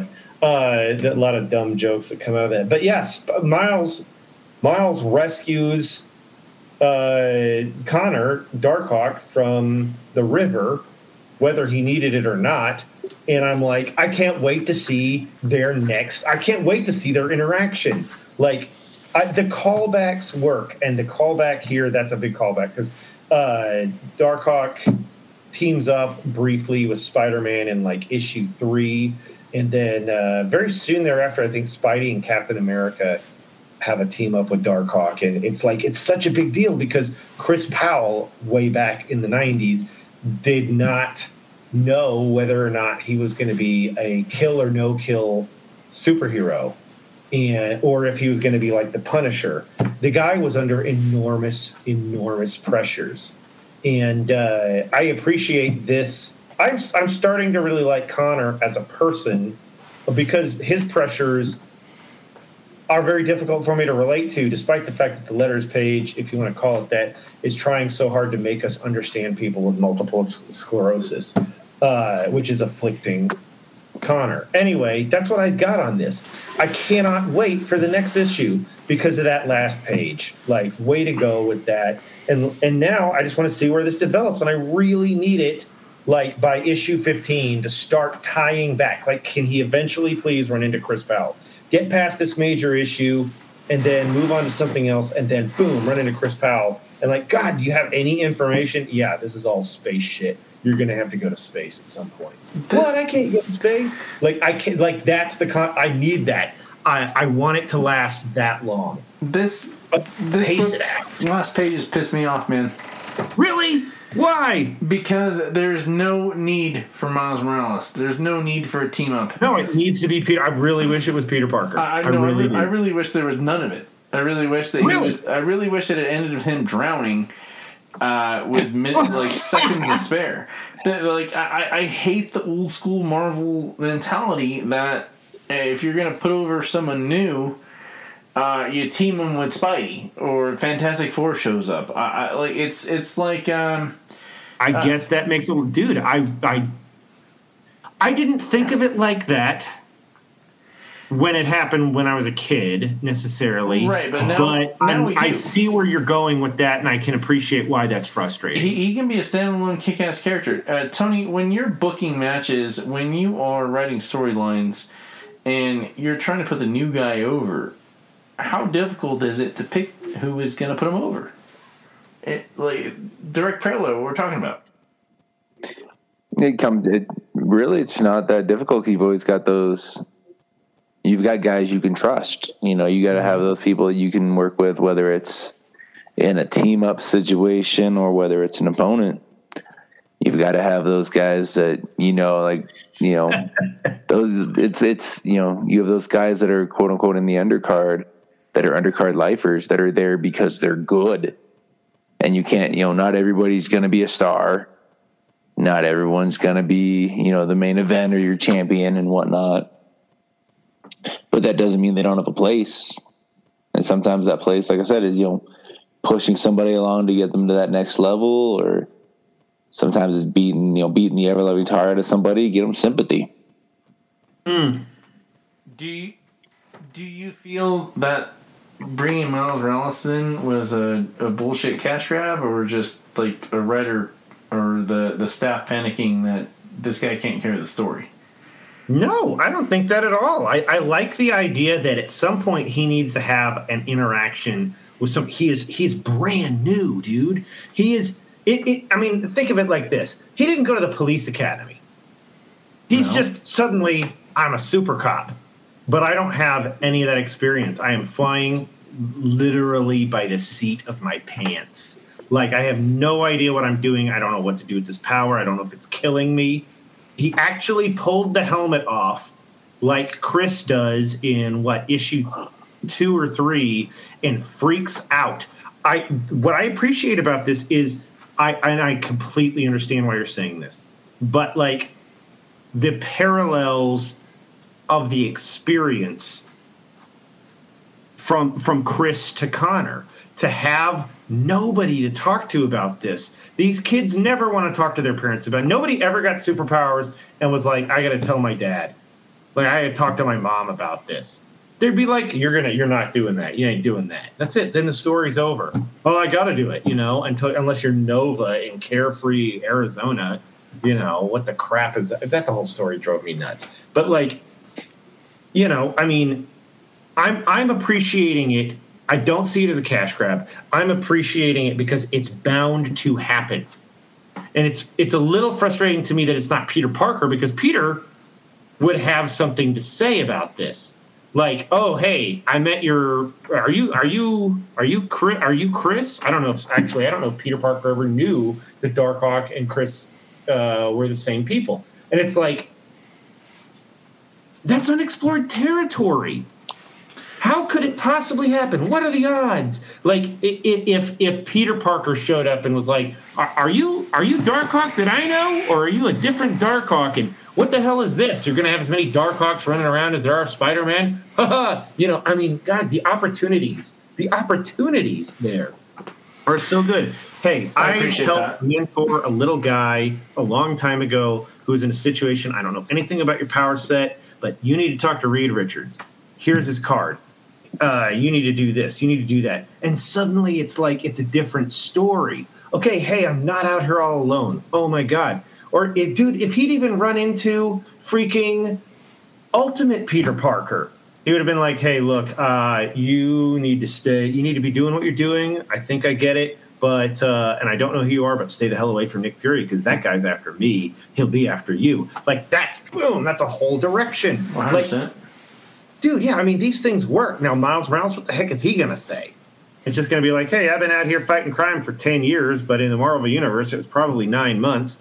And blah, blah, blah. I don't know what to tell you. Just, hey, probably make a decision that you're not going to kill anybody at this point and then stick to that. And, if you're going to hang people up from flagpoles, make sure they don't. Who the hell? I have no idea. Like, I'm just saying, I feel like there are better opportunities doing it other ways. But, Miles Morales. Stay in school, kids. Sorry? Stay in school, kids. Stay in school. Yeah. Don't do drugs. Stay in school. Take your meds so you don't have more white spots on your mind that are, oh my God, lesions slowly killing you. What a horrible thing. It happens, man. I'm really scared. I've had 12 concussions in my life. I'm nervous as hell that something bad's going to happen to me. Yeah, man, I can't believe it's... I've not had that many, but I've had several, so... Yeah, but I've done all the stupid shit in my life. Tony, give us some I Am Batman number 3. I Am Batman. Pulling them, sure. Alrighty. So, as we all know, a couple issues ago, they killed off Anarchy. Right. And Batman they caught the guy that did it, and it turns out that his lawyer is Jace's mom. So she's in there with this kid. He's talking about how he can't afford a lawyer, and she's just like, "This is pro bono work. I'm working for free." And he's just like, "I killed somebody." And he's like, she's like, there you did. There's consequences. But, you're entitled to a fair trial regardless. You're young, and if you were coerced, and he just starts talking about how, Seer said he's special. And he's trying to protect the rest of everybody else from the hidden agenda. And she's like, I agree the Mask are dangerous. Mask and the Magistrate are both dangerous. But just because someone tells you you're special doesn't give you a license to meet violence with violence. Not at all. I love her reasoning. And as they continue to argue a little bit, there's an explosion outside. And it turns out that a group of people are trying to save this guy from the police. So he's got a whole mob outside with firearms trying to get to him. And the cops are over here just, do what you got to do. Don't kill anybody, but, do what you got to do to protect everybody inside.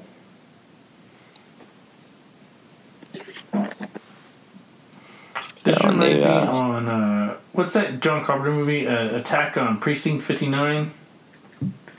Assaults on Precinct 13. Yeah, there you go. Yeah, Assault on that's what this reminded me of, and it was gnarly.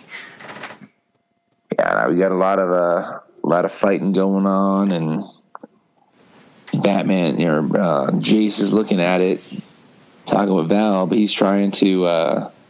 He's already working on a case, and he's like, the police will handle this. And as soon as he finds out that his mom's inside the police station, he's like, get my cycle ready. We're going. And the cops are little by little getting, shot down by these, the mob. And then Batman shows up. So that's who they wanted to see. And more violence ensues. And there's one guy here who is basically the leader of this group, calling himself King. And he's the one that he wants to, throw down with Batman on his own. And all Batman's thinking is, just one more person to prove myself to. He says, well, okay then. And he goes and ends up beating down King. And then finds out that Sears trying to contact him because he thinks he's special too. As he's trying to figure out, his next move, the cops come out and try to arrest Batman because he's still masked in Gotham. And Detective Chubbs ends up letting him go. And he goes into the police station looking for his mom. And his mom ended up shooting a guy in the head for trying to break in to the police station. And next thing you know, he opens the door and his mom's got a gun pointed at his head. And he's just like, we've had enough violence for one day. And he's just like, please don't do this. And he ends up taking the gun out of his mom's hands. And we end up going to seeing a little bit of Simon Stagg. Or not Simon Stagg, Simon Saint. And he's talking with a gentleman named Victor. And he's like, we gotta make sure this Tyler guy who killed Anarchy, isn't going to say a word. And Victor's like, I've got this handled. And he's like, how can you be sure? And Victor just says, without even looking at him, because I'm good at what I do. And then we end up going back to where Tyler's been held in the police station, and he's dead. And that is where our story ends on I Am Batman number 3. He saves his mom. He's a hero. But in the end, the guy that could actually do some good, as far as the cops goes, ends up being killed.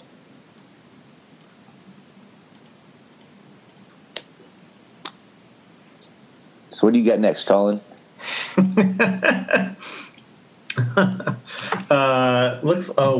I mean, I want to wait for Josh on that one, but I picked up the new Star Wars one. I missed one of the Bounty Hunters one. I'd been ones recently.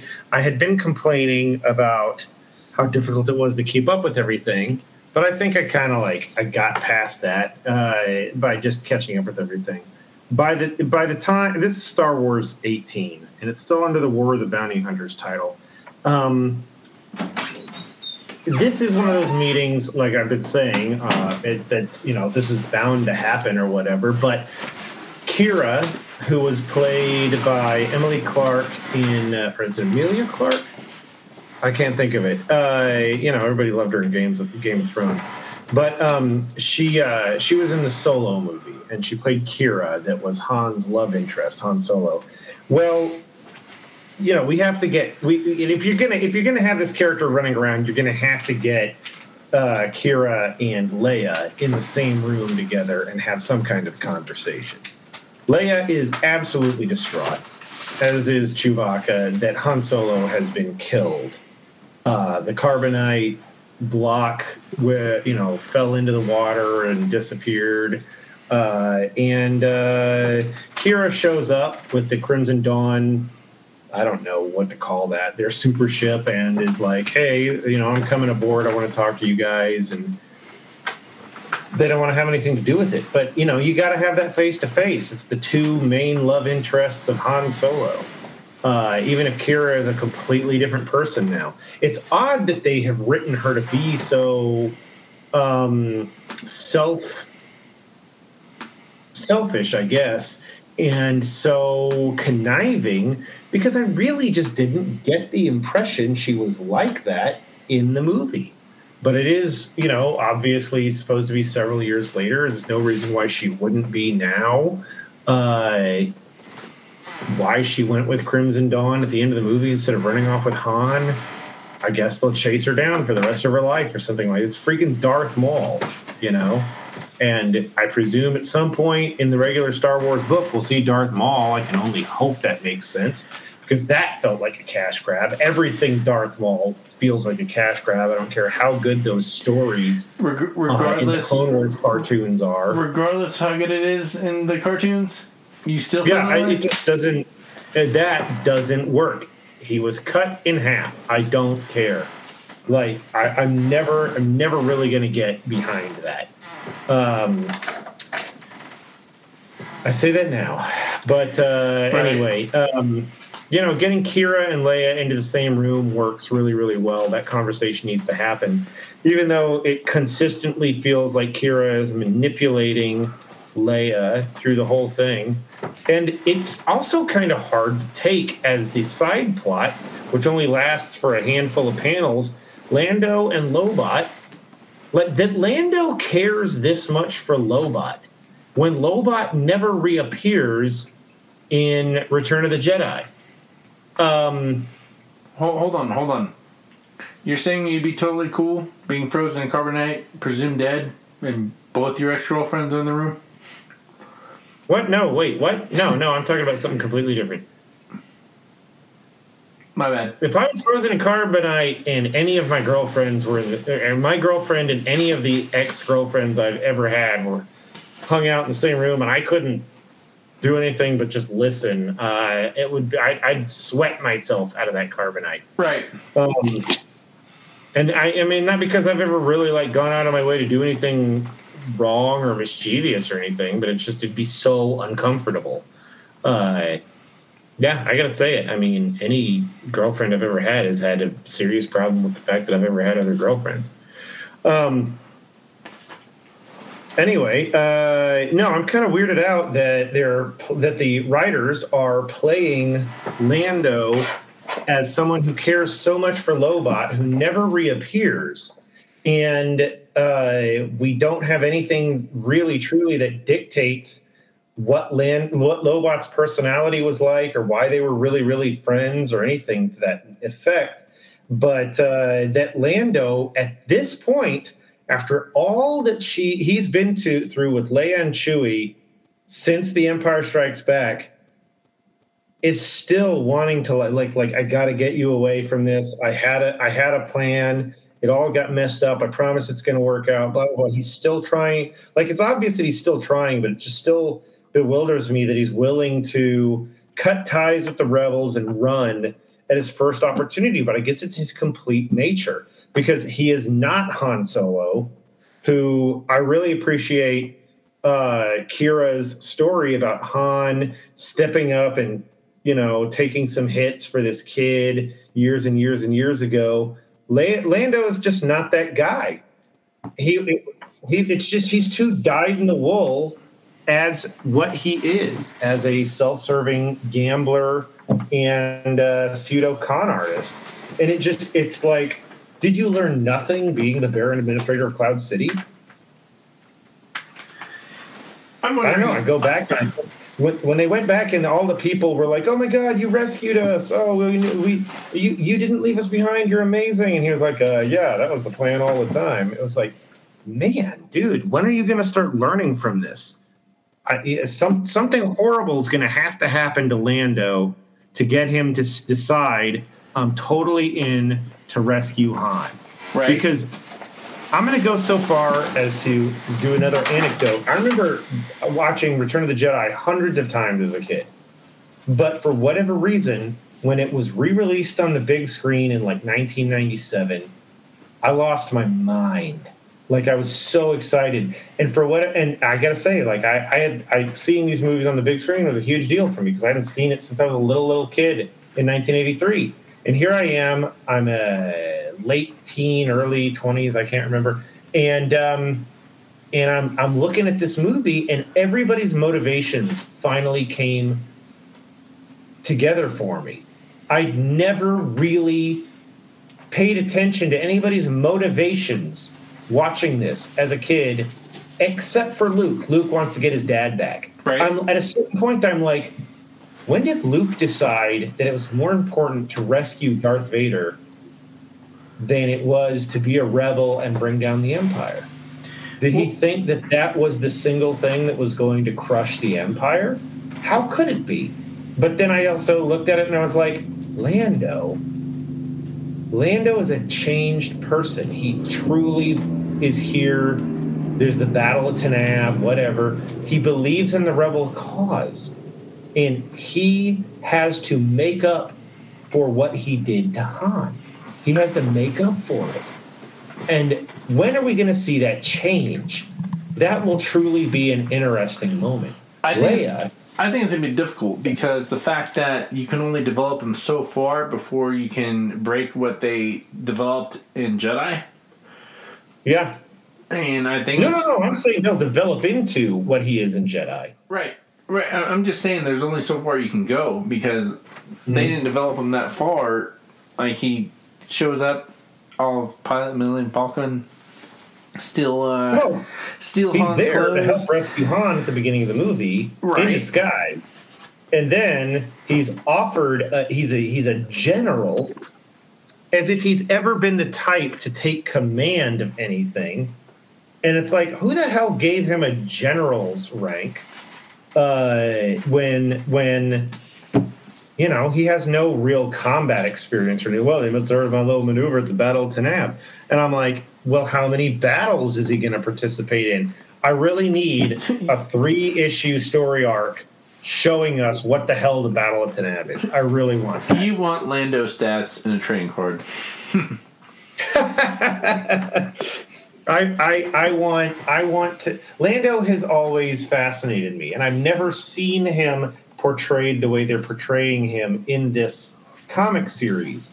And for a lack of other qualifying materials, we can say under the Marvel/Disney banner that this is canon.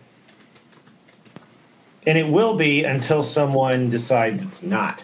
And it's more canon than any of the expanded universe books that I so love ever was, which is still rather disappointing to me.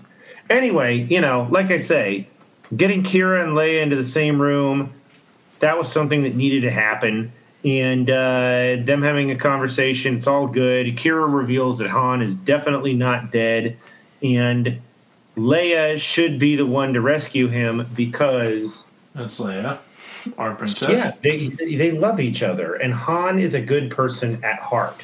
And Kira, despite how I don't get any indication of it in the Solo movie, is not a good person at heart. So I don't know. I think that's part of the thing. If there are unwritten stories to Star Wars that everybody's just desperate for, unfortunately, the Solo movie didn't do anything. I think it's from a lack of appropriate advertising. And ultimately it has led to, does anybody give a shit about Kira? I did. Which sucks, because I love the actress. I would love to see her in more Star Wars movies, but when you throw Darth Maul in the end of the movie, it suddenly makes the entire movie just into a cash grab. No matter how entertaining it may have been. Agreed. Because it was kind of fun. It was kind of fun. I liked it. I just love anything Donald Glover's in. He's one of my favorite Oh, people. God, dude, Donald Glover, Lando. Holy moly. Oh, my God. He was made for that. Yeah. I've got a sticker of Donald Glover Lando on my work cart out there. Really? Yes. Yeah, and it says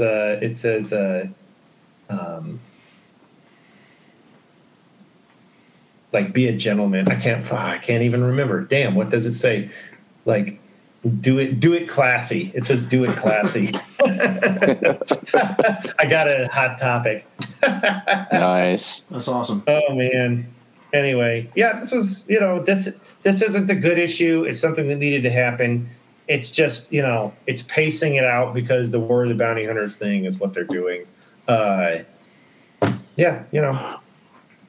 that's it. That's all I got on Star Wars this time. That's all I Imposter? can really say about it. Huh? Tony, you want to do Imposter? You can lead that one. That one, I only want to touch on briefly. It's got the art quality of a Bendis and Malieve comic book. Holy crap, really? Bruce Wayne, yeah, but way better. Oh. Bruce Wayne Calm down. Calm down. Yeah, I know, right? I said it on purpose. Why is it Jay Lee?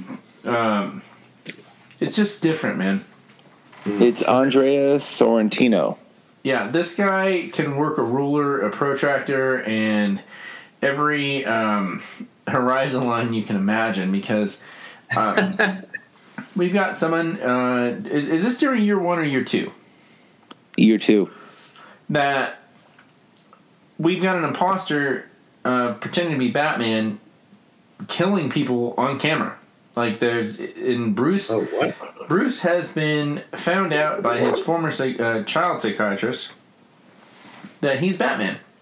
And before she does anything, she says, okay, I want to expose you if you show up here every single day before dawn. And let's talk. She feels responsible. And we've got flashback scenes where Alfred Pennyworth is like, I can't control this kid. All the rest of the servants are scared to even be in his presence. Pennyworth quits. So that was a weird, like, knife in my side, like in the kidney. Not a killing blow, but this is gonna suck. She says he's crazy smart, and she realizes he's Batman, and he's got to report in, or she'll expose him. Now he's coming to her later and later throughout the day, testing her patience and hunting down the imposter Batman. The third character of this entire book, despite the villains that are running amok, we've got how do you put it? A multinational technological mogul who has been targeted. He's not dead yet. His son is, and they've got all the technology for this. And current chief of police has been snapping all the zip lines that Batman uses. They're looking for him. They found how many motorcycles did they find? Like $5 million worth. Yeah, $5 million worth. I think it was like 25 or 36 motorcycles stashed around town for easy access. Correct. They're figuring out Batman's mode of moving around Gotham undetected, and he breaks into said tycoon techno mogul's place and bugs the place. Like, he figures out how to access all their surveillance equipment, and typically that pissed me off, especially after the Dark Knight. We can't do this.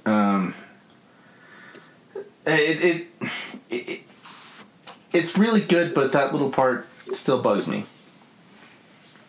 But it's more about the psychological mindset that Bruce is in year 2. What he's paying attention to. What about Gotham does he love? He's a spoiled rich brat. His mysterious disappearance for so long, and it's a really good story. But a couple things happened that were really disjointed that really bothered me. Like, Tony, what did you think when Alfred quit? In all honesty, it made sense. He didn't ask for this. Like, I could see getting that frustration, apparently, especially when it's not, your blood. Whether you do it or not, you're dead. You definitely, some days are harder than others, but you get enough bad days in a row. Sometimes something's got to give. But Alfred had to grow up too. Just because he wasn't always Alfred Pennyworth, who knew every time exactly what to do to make things better. You know, he had to have his hard times to learn, just like anybody else. So you forgive him? Oh yeah, it totally makes sense to me. Like freaking, you know, like I said, this isn't his kid. This is something that was thrust upon him, and he had to step up. And you know, even if you end up being great in the end, sometimes you got to fall to get there. That's perfectly put. I like that. I really like that. It took me a while to come to terms with that, because any other story of Pennyworth would have quit, I'm like, fuck this story, trashed it, stopped reading right away. But there's something really meat and potatoes about this one. Who is he? Part of the Mad Hatter, is part of Mad Hatter gang? The guy with the money? I'm getting confused with all the other Batman books I've been reading. So we are dealing with someone that is targeting a specific judge's releases after it was revealed he was dirty, and they were released because dirty judges, all their shit gets overturned. Yep. And tell me who the judge was. Well, he uses all the technology to find out, like the imposter Batman is using the sewers. And they follow the surveillance cameras, and we get Ratcatcher. That's Ratcatcher, right? Yeah, that's Ratcatcher. Mm-hmm. We got Ratcatcher in here. We've got the ventriloquist is the son of the businessman, the abused kid. Yep. I loved it. The way that Gotham is a third character, the way they expand on the horizon lines, how it's not just dark buildings with a lazy silhouette to the side and a couple of lit windows. The panels that are coming on a XYZ axis floating at us from one point perfectly integrate with what you would be looking at if you had that sort of technology to surveil that much information and that much square footage. It perfectly matches everything. And it's a lot of fun, and I really got into the imposter wanting to hate it. Yeah, no, it's a solid book. It's a good mystery. You know, we're not entirely sure that it really is Ratcatcher. You know, we've got the brewing story of the ventriloquist. Kind of, you know, he's a sympathetic character. You know, at one point, he basically asks friggin' Batman to murder his dad because he's a bad person. He's one of the bad people. Yeah. You know, you get why ventriloquist is so messed up, because freaking one of those stories about a kid that never had a chance. He's the fuck up guy cleaning up at the hospital. Yeah. You know, even that, or there's that age-old story that money doesn't buy happiness. You know, he obviously had money because of his dad, but you know, maybe that's not what the kid needed. Which one of the Bat books was it? This one where Bruce is thinking, I'm still just trying to please my father.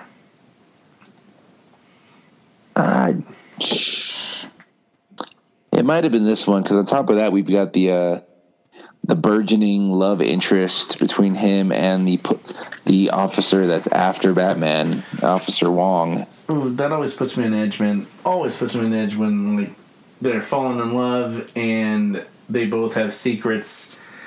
And how's it going to work out when they both know that he's Batman and he's been manipulating her, but fell in love in the process? There's no explanation for that. He's going to get his ass dumped. It reminds me of like Casino Royale, you know, when they expand on Bond not loving anyone. Yeah. Well, that's the thing too. Like, you know, we find out that her parents were murdered in front of her, and that's something they have in common, which is, you know, morbid. Yet at the same time, you know, when you've got those shared tragedies, you know, I can see where that would bring people together. Their lunch date You know, was you don't have anyone you can relate to, and then you meet this one person that gets you on an entirely different level than everybody else, and you gotta handle it. What do you do with that? Can you throw that away, or if nothing else, it's got to at least interest you to want to find out more. It pained me in that scene. I love watching people fall in love, and as they are at that little diner, and he's terrible at flirting, and it like I said, it reminds me of Casino Royale. Like, I was so engrossed in the story that I completely forgot about Selena Kyle. Yeah. Oh, that's cool. That's one of those things, man. Freaking, you know how the story's going to end. You just don't know how we get there. I can't remember an agent or Detective Wong or anybody else. So no. Does she make it through the story? Does she not? Do they end up maybe they do end up together at the end of the story, only to break up later? We don't know. All the Bat books, because I read Joker first. Of everyone that died, made me think of this mad scientist that was, bringing the copies, as opposed to Iron Man 2, or was it? Which one had Mickey? What's his name? Mickey Rourke with Iron Man 2, yeah. Yeah, like where he kills the guy. Close personal friend of Colin. Yes. What? I don't know. He makes for a great story. Well, listen. Colin was training with one time, and they met at this restaurant and got quiche together. The whole thing. Yeah, I remember. Dude, for real, yeah, big time quiche action. You guys barfing in the alley because you ate some bad oysters. That was you gotta stop telling us that story, man. We get it. All right. Give us some Star Trek Mirror War, man. Oh man, Mirror War, totally. You read that one, right? You said that you read that one. Yeah, I did. I read it twice. You read it twice? I didn't get it. There was a lot of things I had to look up. Oh, okay.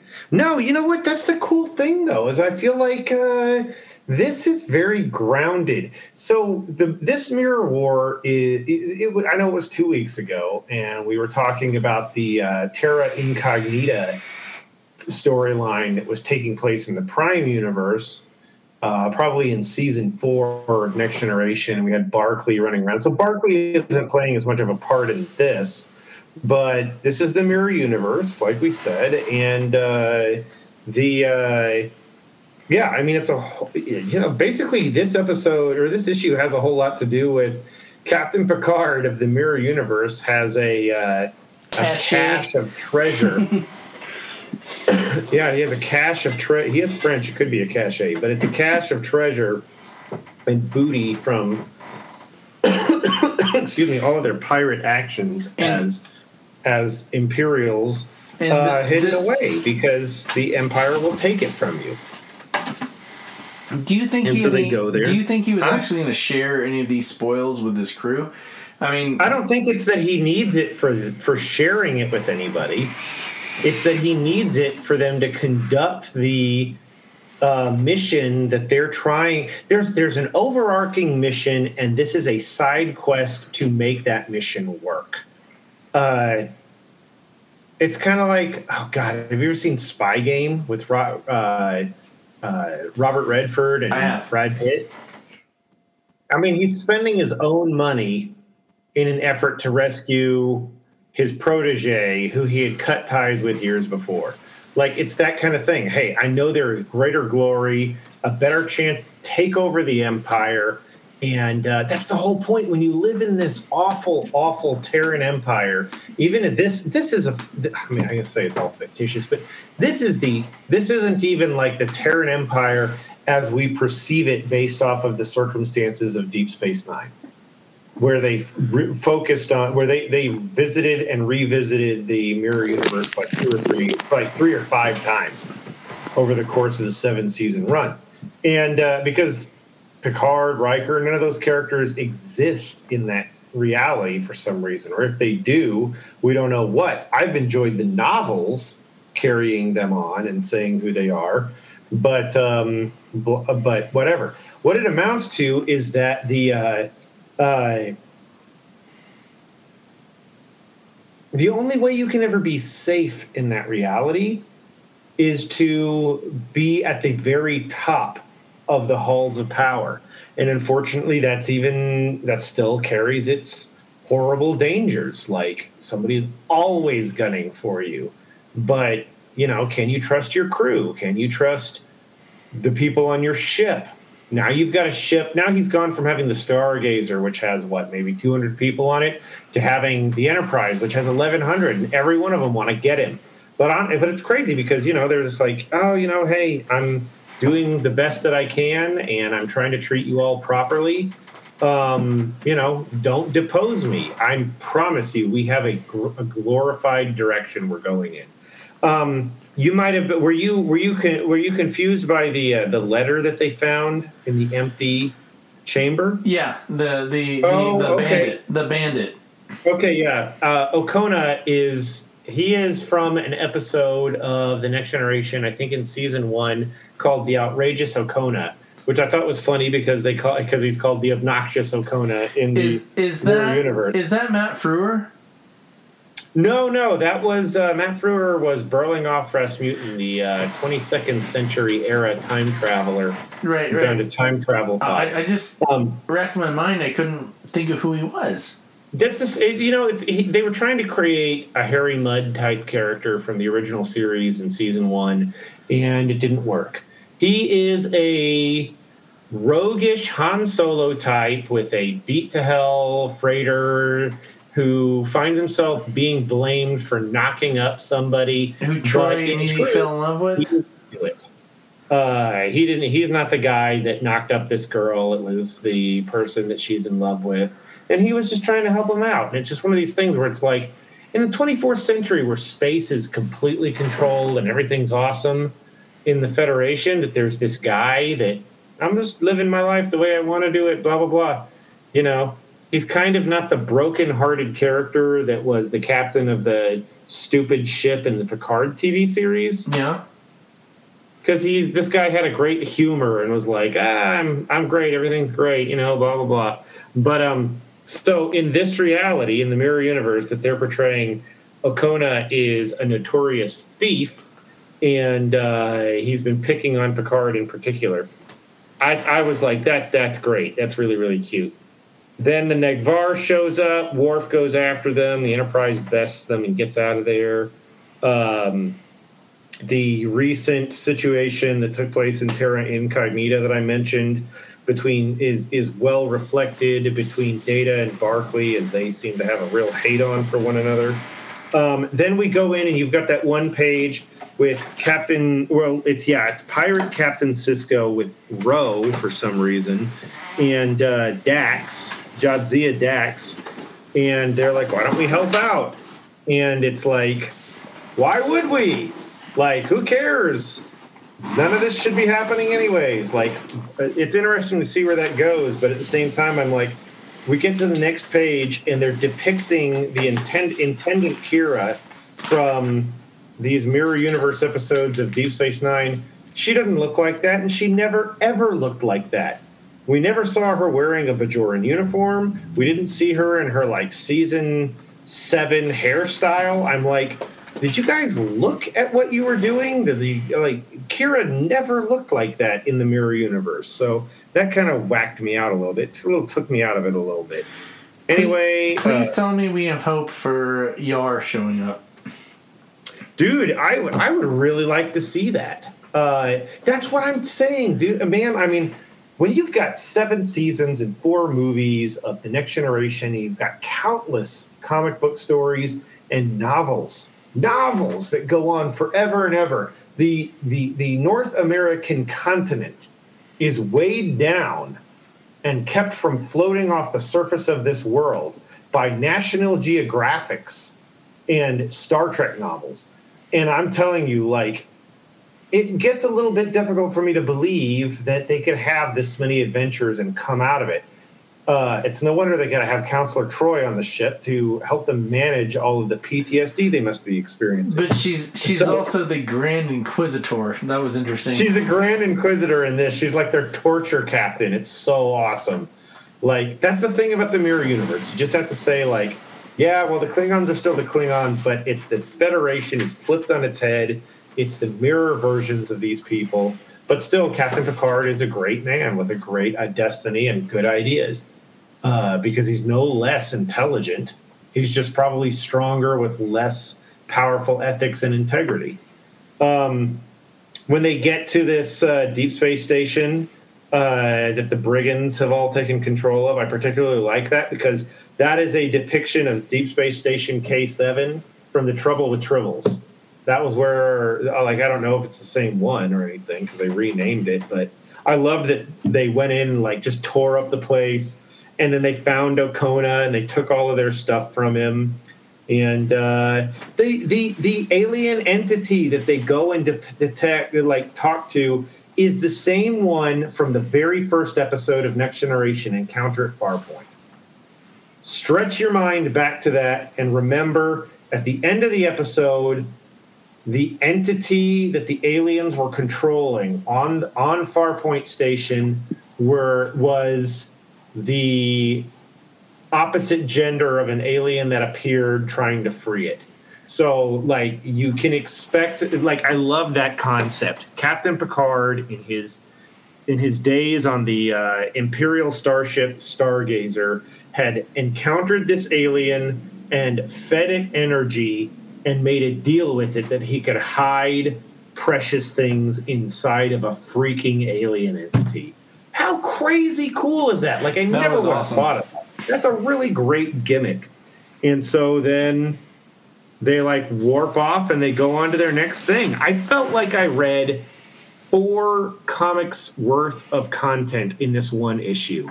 The whole thing where they find out that their stash was missing. The whole thing where they go off and try to chase down Okona and they get him and they get their stuff back. And then finding their second stash hidden inside of an alien entity. It was like 3 books in one.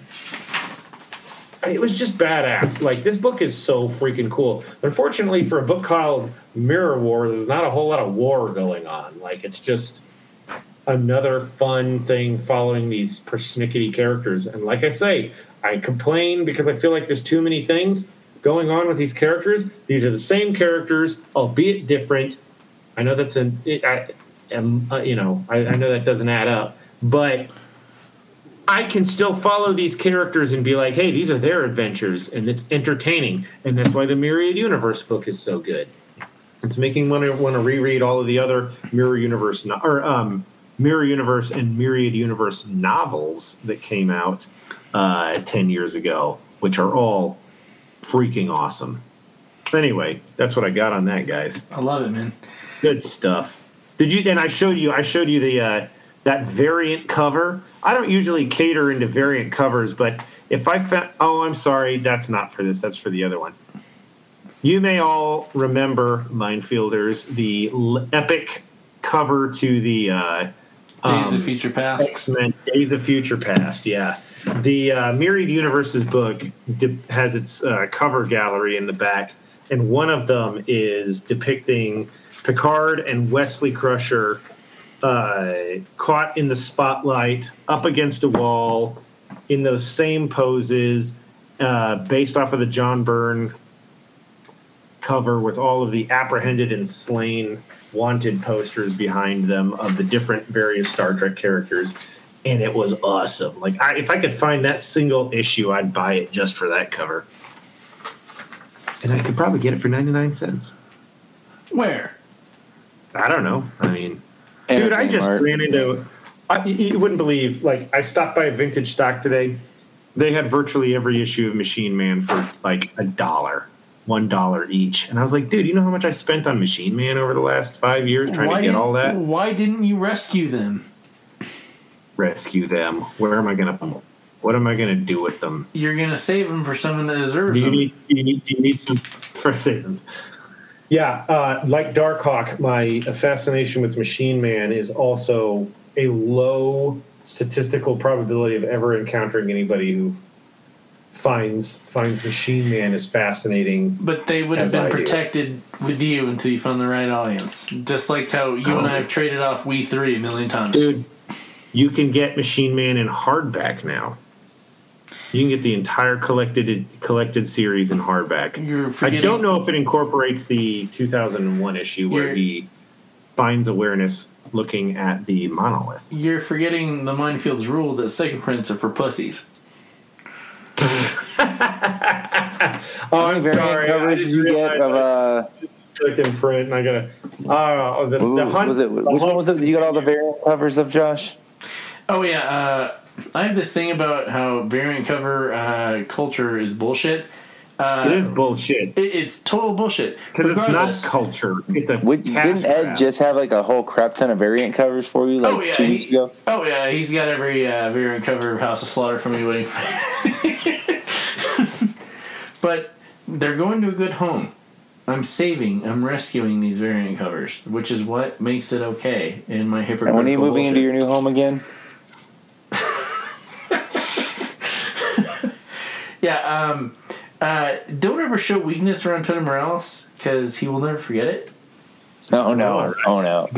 Oh, no. I can literally name the two ones I need that are freaking second prints.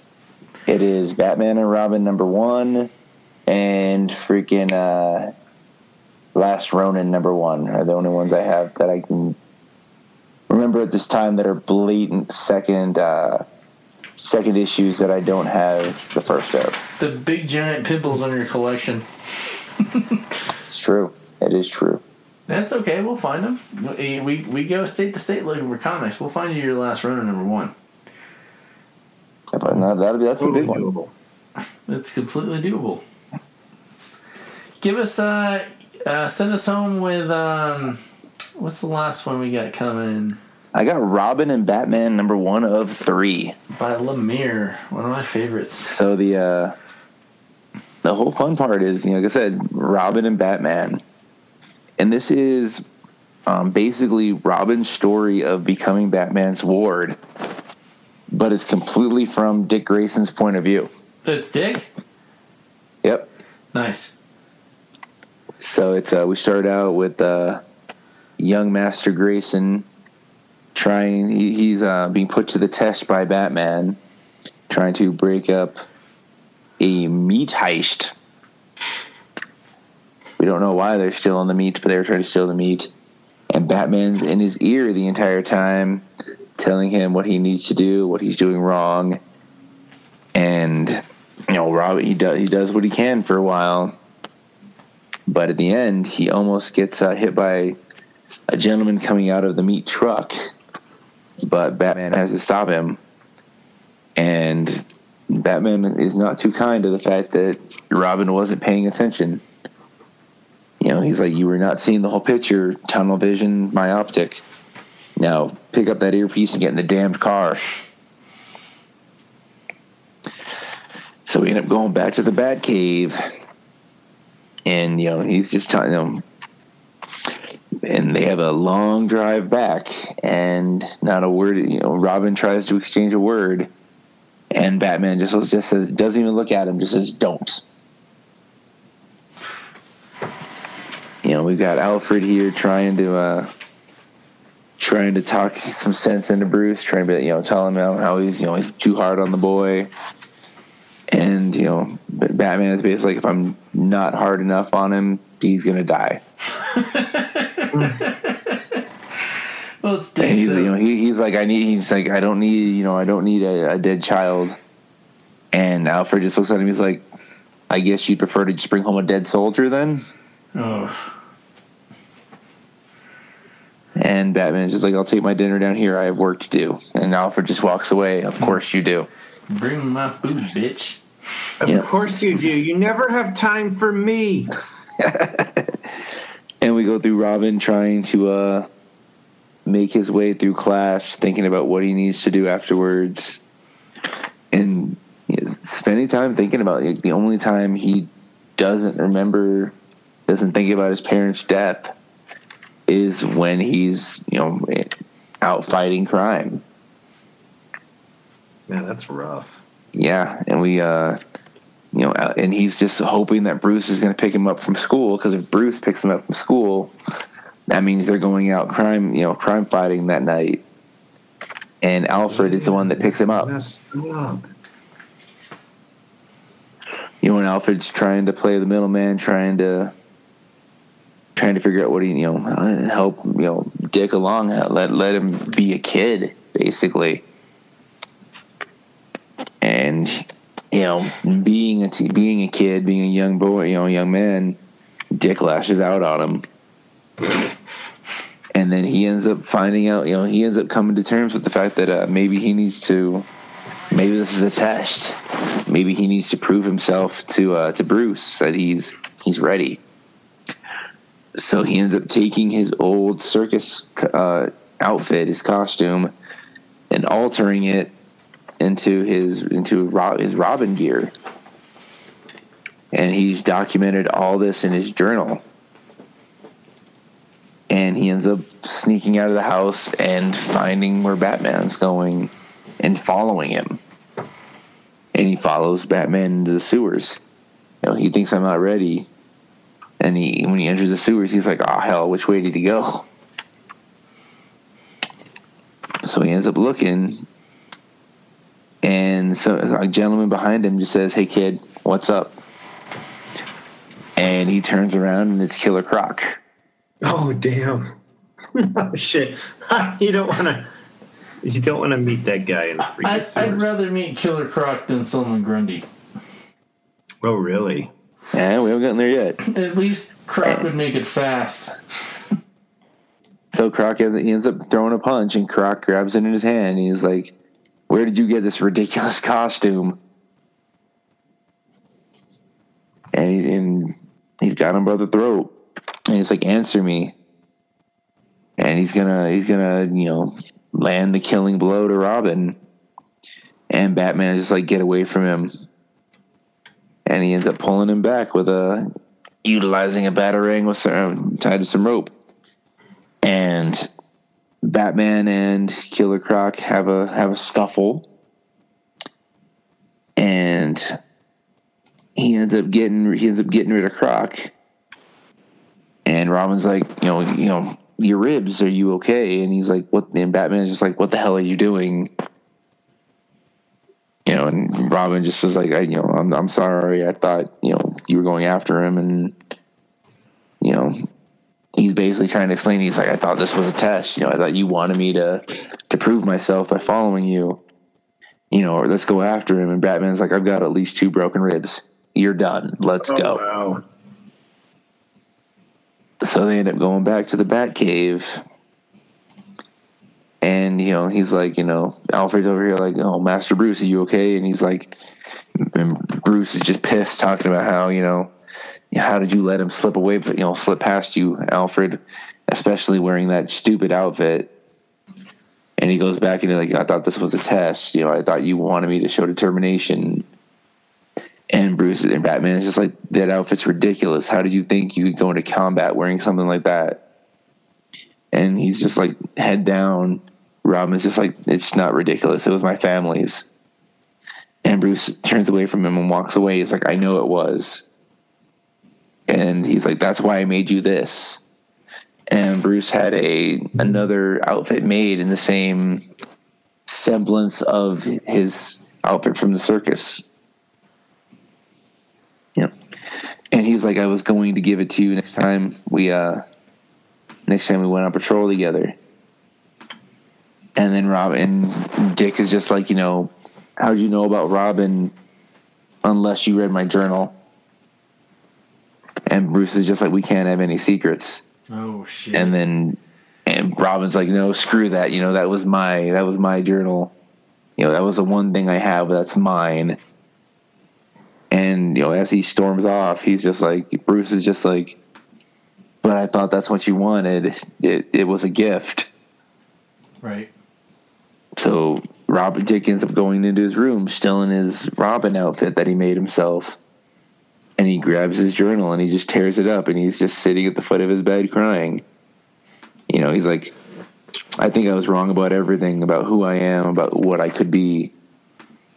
And then we, as he's kind of monologuing a little bit to himself, we see Killer Croc. And he's walking through the sewers, and he ends up coming out, and it's at the foot of the circus. And he ends up walking into the freak show, and there's a water tank. And it turns out that was where, you can meet Killer Croc, the monstrous crocodile man. And turns out he was in the same circus as Robin when he was a child. That's awesome. That's And pretty he awesome. was at, I'm down and with he that. actually was there the night that Robin's parents died. And he recognizes that was the boy that he saw his parents fall. That's brutal. I really like that. Yeah. I mean, Robin it's flips some stuff like we were talking about. Robin has not necessarily been on his own, but he's been his own thing for a long, long time. But, it's not like going in and saying some gigantic character was there and, I witnessed it and it was terrible and blah, blah, blah, or whatever. It's like, dude, maybe it's Killer Croc somebody with redeeming qualities ever. Very Yeah. much. Very much. Yeah, his whole thing is that people shunned him and he lashed out. Dude, really? To have to have him and Robin maybe pair up at a certain point. God, there's a lot of possibility here. I would like to know where this goes. Yeah, and that's the thing is it makes perfect sense. It's not like Penguin was in the freak show or Scarecrow was the ringmaster or something random. Killer Croc being in a freak show makes perfect sense. I love it, man. That's they one of the also best things I've heard in a long time. Yeah. Fun fact: freaking Tim Drake, the third Robin, is actually in the crowd the night that Robin's parent loses his parents. They really packed it.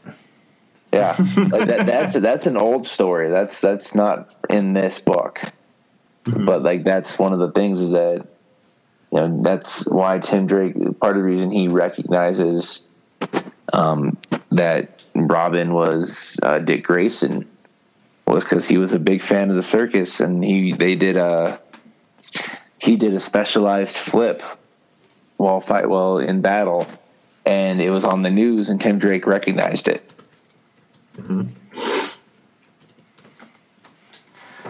That Just reminds a me. bit of interesting knowledge. Well, it's a lot of great stuff, man. It reminds me of how it's not as good as the Joker book, but how they tie things in, and it doesn't feel like a cash grab. It doesn't feel like they're being disingenuous. They're really showing. I don't know if it's just in my head, but the evolution of Gotham, the city itself. I like that. Yeah, man. It's a good way to put it. It's there, right for the taking, and go get it and make the story awesome. Yeah, it's almost like how when they introduced the Court of Owls, they made it a point to be like, "Oh, the Court of Owls was always around. We just didn't know it at the time." And that's a lot of the reason that they are still a big deal 10 years later. Oof, I love it, man.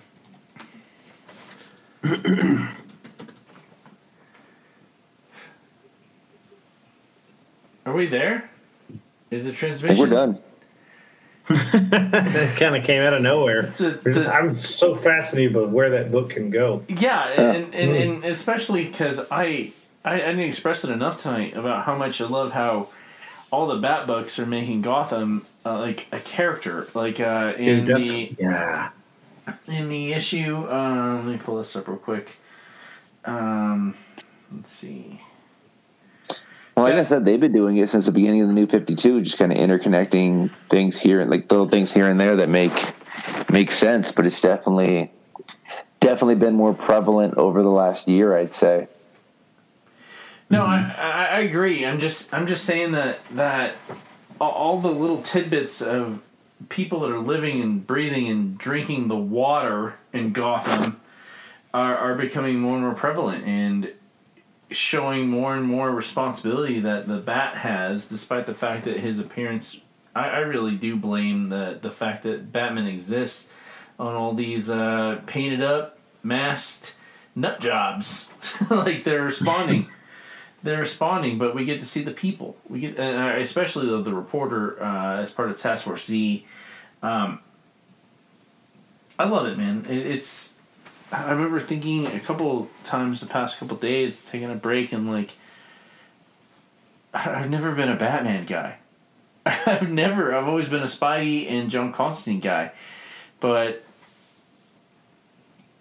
Batman guy through and through now. Like, haven't been let down.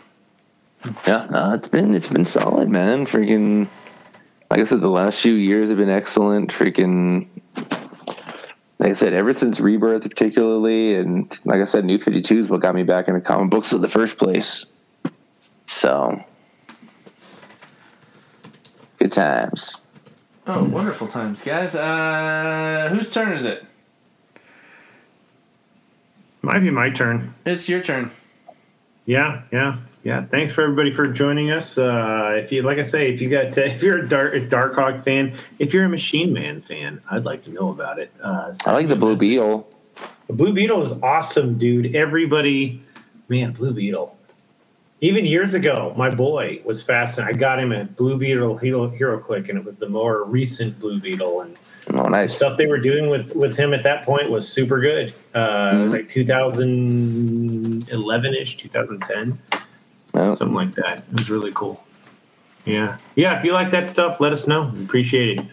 This transmission is shoot us a thing and let us know your favorite low key superhero. Low key, your favorite M-lister. I'd love to hear it. Yeah. All right. This transmission is over. And this is dangerous. That's what I was looking for.